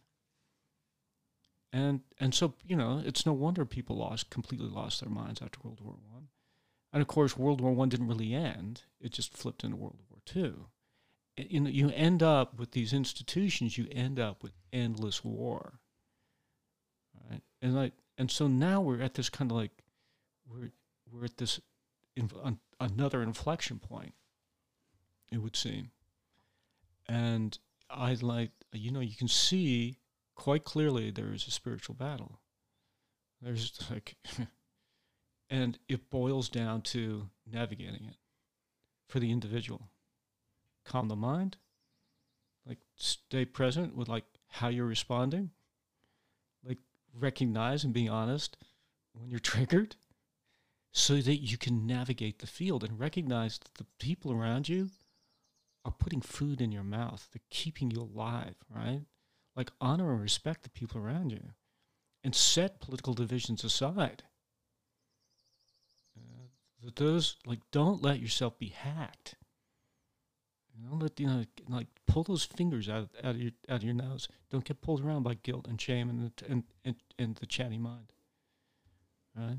Build coalitions. Talk with people that you would otherwise learn to talk with, and practice talking with people that you would otherwise not be able to talk to. I'm not a big proponent, for instance, of the vaccine, the current vaccine. Preach. Okay, so, like, throw that dirty word out there. Okay, why? I'm a kind of a plant-based guy, and on top of that, I've had COVID. I had it, so I've got natural immunity. So, like, what do you do with a guy like me, right? I've got natural immunity, and the more time that goes on, it says, well, natural immunity seems to work. In fact, it's like shows better efficacy than synthetic immunity. Like, there's that cleft again. Synthetic immunity, natural immunity. Mm-hmm. Like, never has that wedge been more pronounced between God's creation and man's creation. Like, man's creation versus stick this in you versus you'll get better, or plant-based medicine, right? And there's integrative medicine too. I mean, there's plenty of middle ground here. We don't have to have tilt, but then there is an issue that's become politicized. So I stand on one side of that issue. Big deal. And at first, my heart started would sink when I heard people getting the vaccine. So that's something I need to contend with personally. And then I started to talk with people like, hey, just for instance, I just got back from Peru. Oh, did you have to get vaccinated? Like, no, they test you, but it turns out I've got the vaccine. I mean, I had COVID. They're like, oh yeah, you had COVID. Well, have you been vaccinated? No. Like, well, I have. I was like, why'd you do it? Why'd you get vaccinated? And so we have a conversation about that.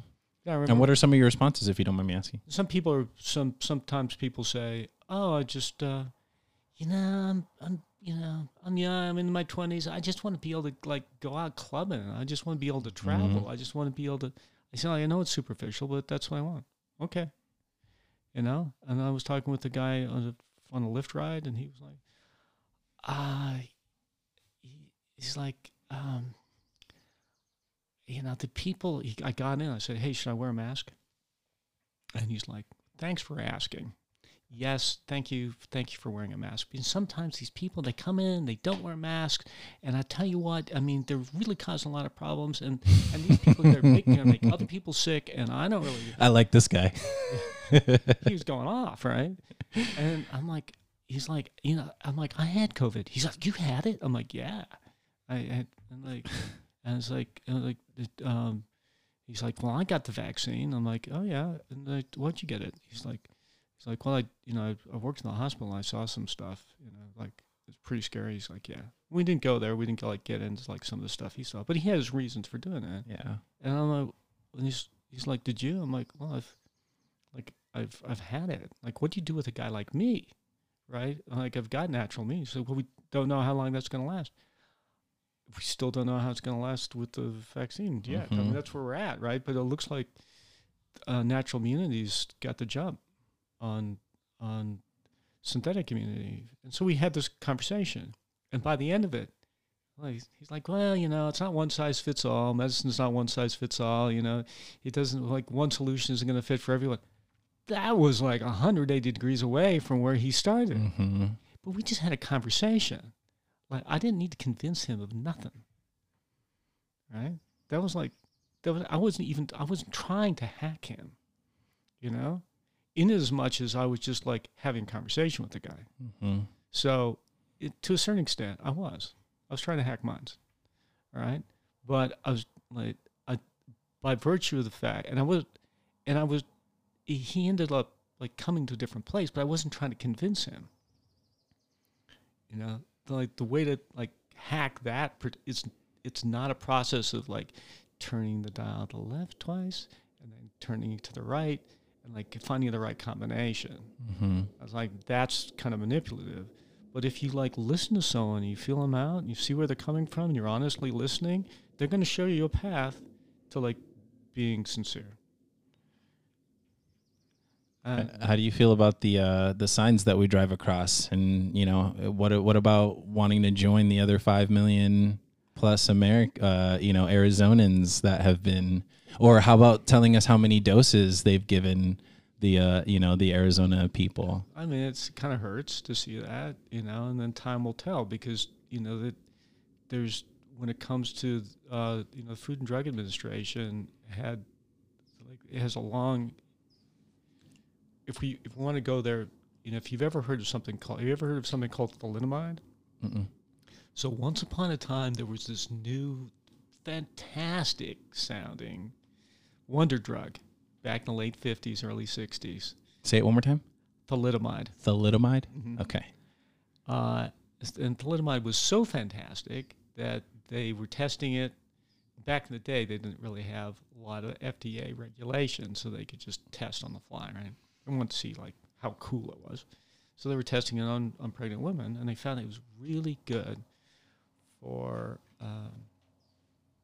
morning sickness.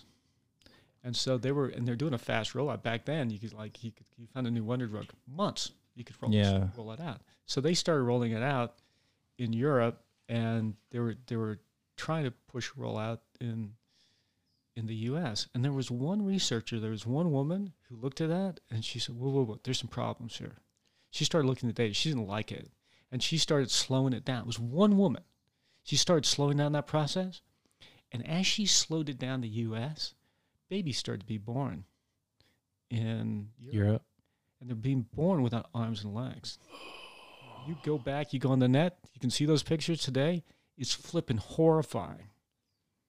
And as a result of thalidomide, FDA set new procedures. The public outcry was so enormous that they established key requirements and benchmarks for research. So, unfortunately, a lot of that research wasn't done in this case. They skipped it. And that research is essential in terms of the long term and the efficacy of something. And so, what I've seen about bandwagons is that for some people, they've never seen a bandwagon they didn't like.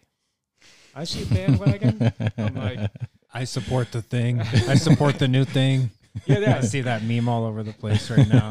Yeah, I support the thing. Yeah, support our things. Okay, yeah. Okay, so if you take a look at, remember all those support our troops bumper stickers? Mm-hmm. I defy you. Go ahead and look around today. Find me a support our troops. We're still in, what was it, 9 or 11 wars we're in right now. Mm-hmm. Go ahead today. Try to find that support our troops bumper sticker. You go all day without seeing one. You can go all week without seeing one.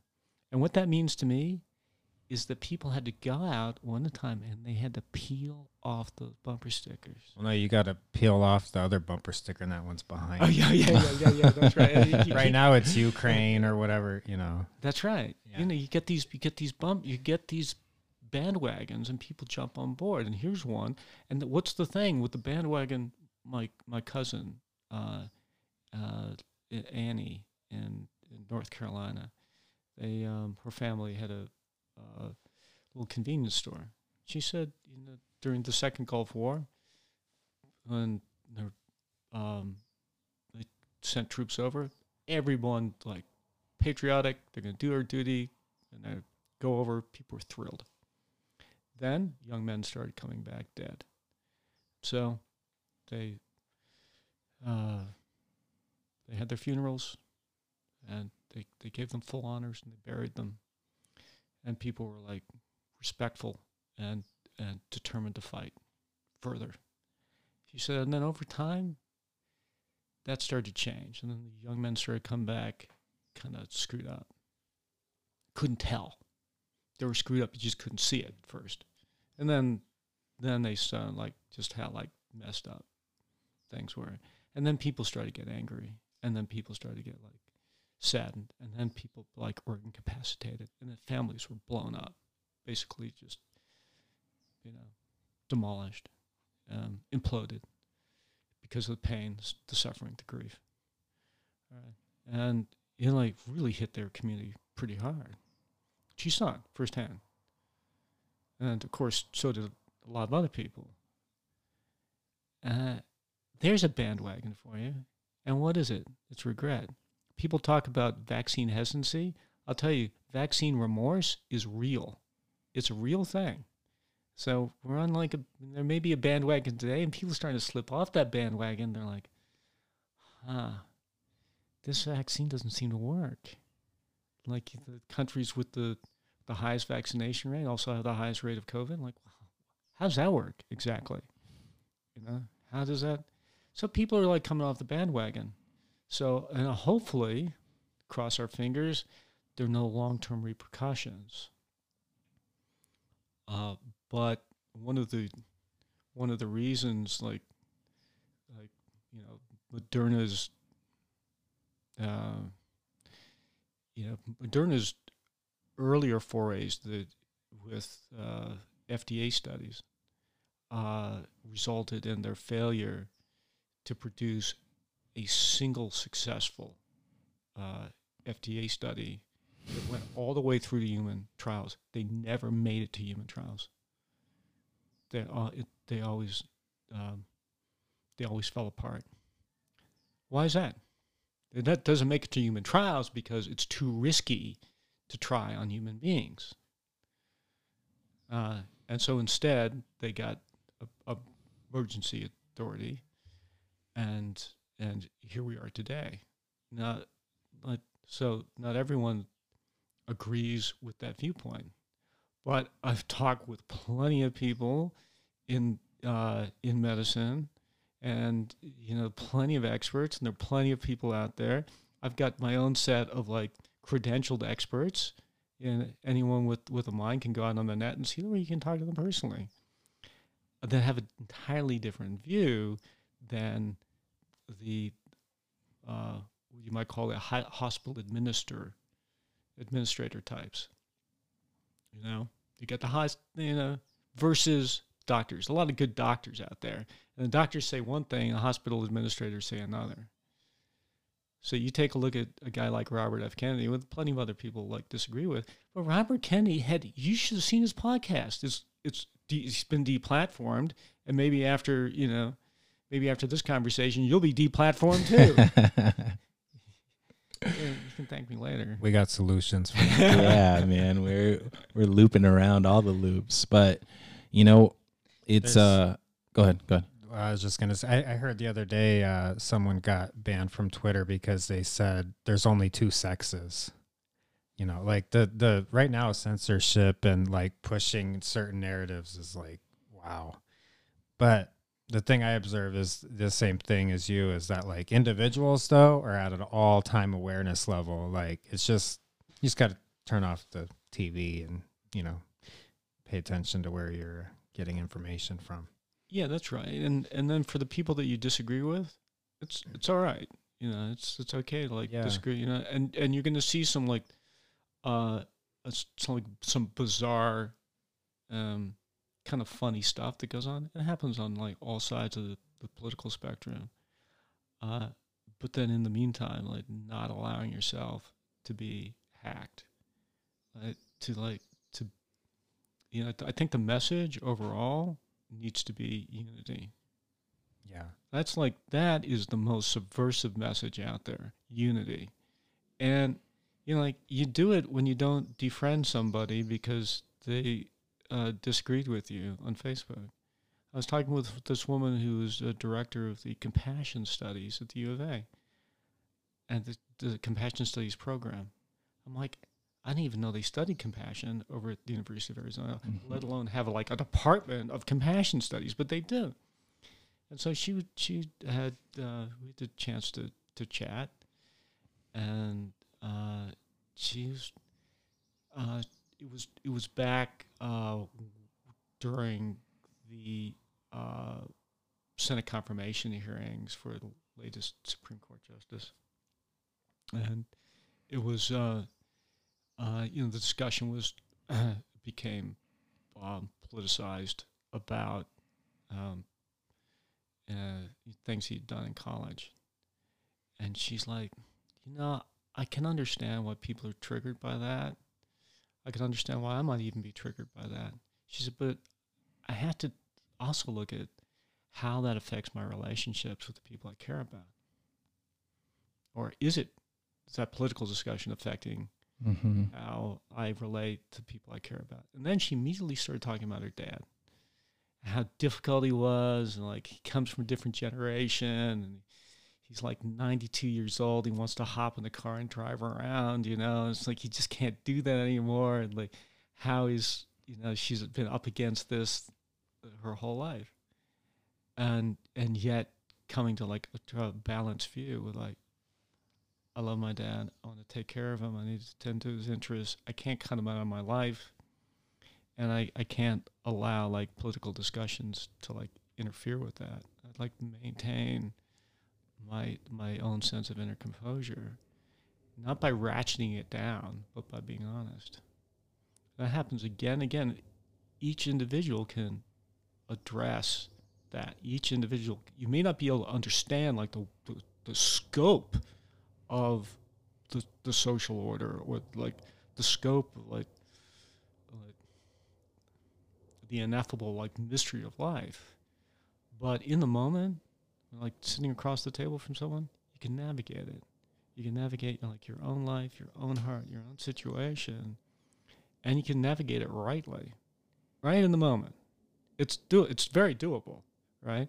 And so when the bandwagon comes along, you'll be like, you can take a closer look at that, and maybe people are going to disagree with you now, but then on the long-term view, and like it's a bandwagon, people always jump off the bandwagon.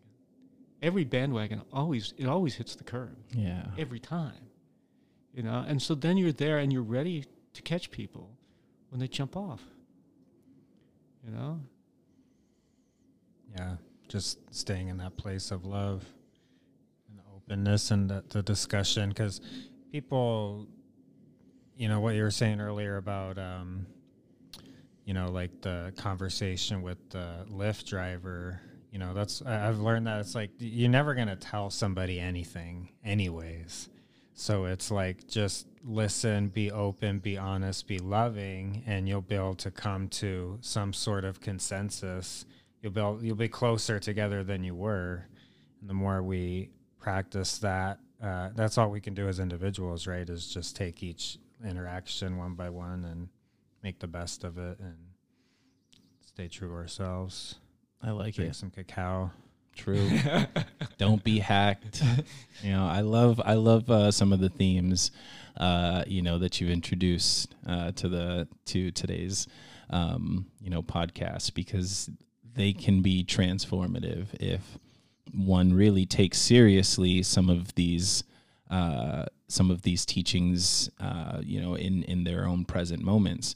But, I feel like there's also like another side to it, is to not be so serious, to not take things so, so intensely, and to enjoy life and what it has to offer as you move along with it.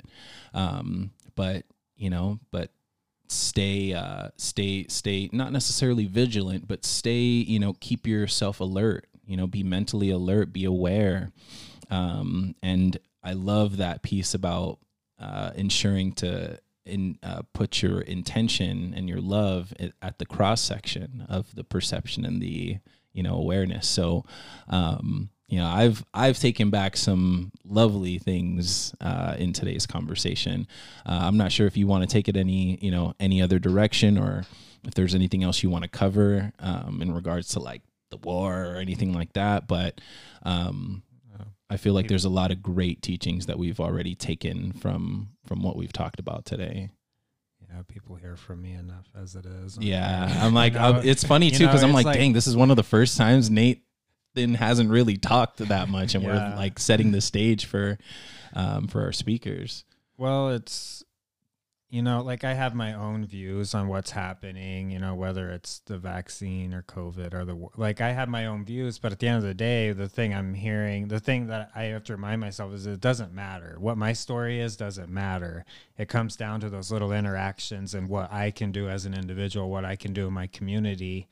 And no matter what someone else believes, I want to remain open to them and allow them to express themselves, because that thing, however incorrect or misinformed I believe it might be, it's valid. It's their it's reality, another human it's being. their truth.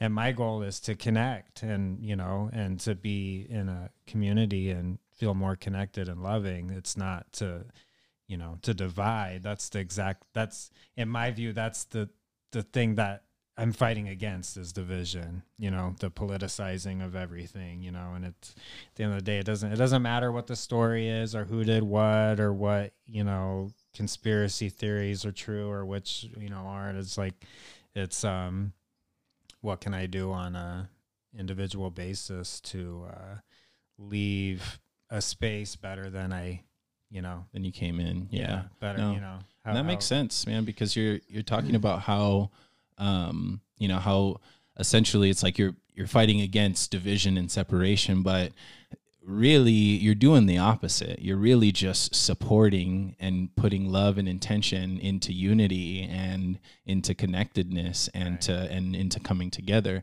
And it's making me think about other instances where, you know, it's like, it's okay, you know, it's all coming together when we're sitting here listening to somebody who has a differing view from us, right? And it's okay to just sit and not get riled up with what they're saying, but to be there, be present, and intentionally listen to what they're saying, because it's another human being sitting across from you, giving you and expressing themselves for how they truly feel inside. Are they being, you know, it's like, and we can sense that honest, genuine feeling about them, right? But it's like learning, you know, ourselves and being able to like not react to like what this person's saying and listen, you know, intentionally, but hear really what they're saying, so that you can say, oh, okay, that's interesting. I never thought about it that way, or I'm never, you know, it's like coming to that common ground and realizing that the person sitting across from you